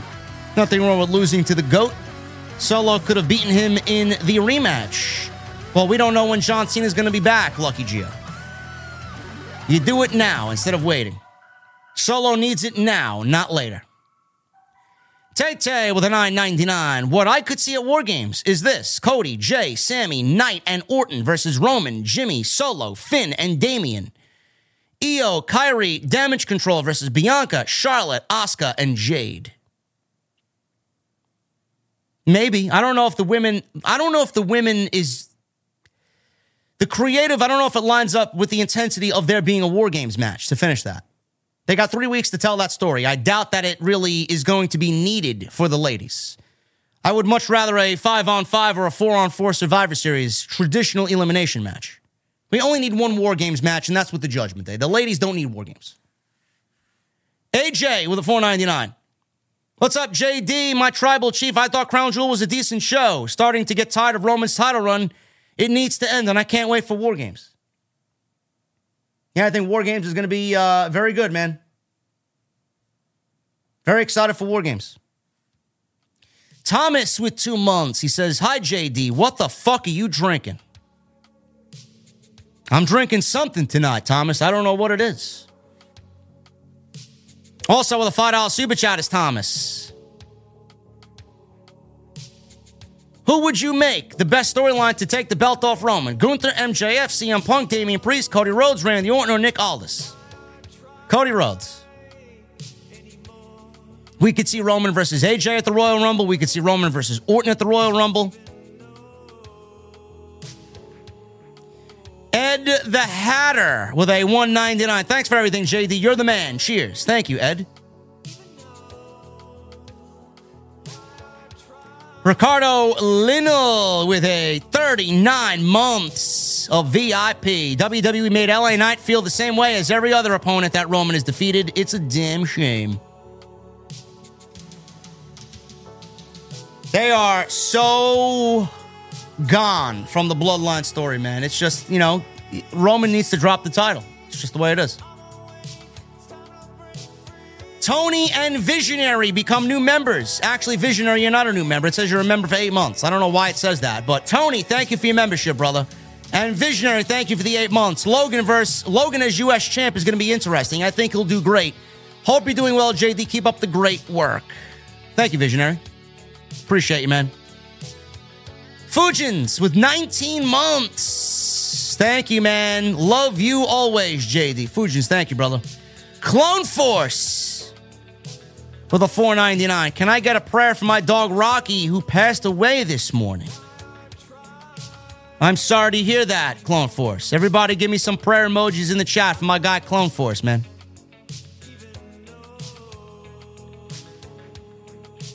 Justin Phoenix with a $5. Cody was Cody's, buried after WrestleMania. No, LA Knight is going to be fine. Yeah. Cheers, JD, Jesse, Drew, and Chat. And Adam! No, Cody was not buried after WrestleMania. Actually, I don't know. Cody did not. Cody's creative was not good after WrestleMania. I'll tell you that right now. I don't know if you guys agree with me or not, but it was not good after WrestleMania. That feud with Lesnar fucking did everything to derail Cody Rhodes. He felt like a loser. Chris with a $4.99. Hello, my tribal chief. May I ask you a question, please? If we do indeed get Roman versus Cody 2 at WrestleMania, does it call for Hell in a Cell? No. One-on-one traditional, Cody Rhodes wins the title, and he goes and becomes the undisputed champion. And Juan Lopez with a $2 super chat. Where does Punk fit in at Mania if he shows up at Survivor Series? Seth Rollins.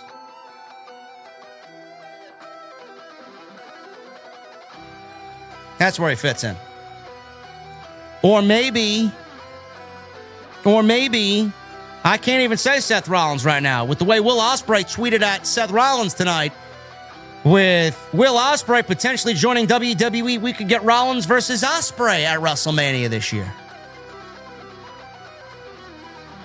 It'll be very interesting, man. Anyway, guys, I'm about to get out of here. Thank you for a tremendous stream tonight. We had near 2,500 in here for Crown Jewel. Appreciate you guys. Thomas with the $2 super chat. Are you leaving YouTube to be exclusive on Kick? I don't know why you guys think I'm leaving YouTube. I mean, you guys just come up with the weirdest fucking shit, honestly. No, I'm not leaving YouTube. Thank you guys very much for all your support, man. Thank you for tremendous stream. We had 2,500 in here tonight.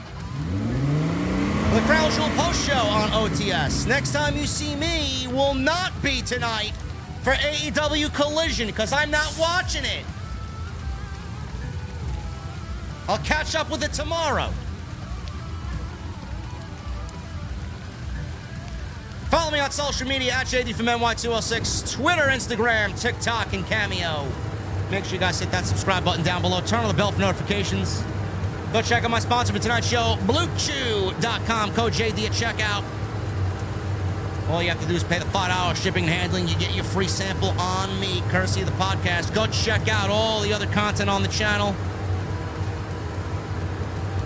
Hit that subscribe button down below. Turn on the bell for all notifications. Stay in the loop of everything that goes on here with the podcast.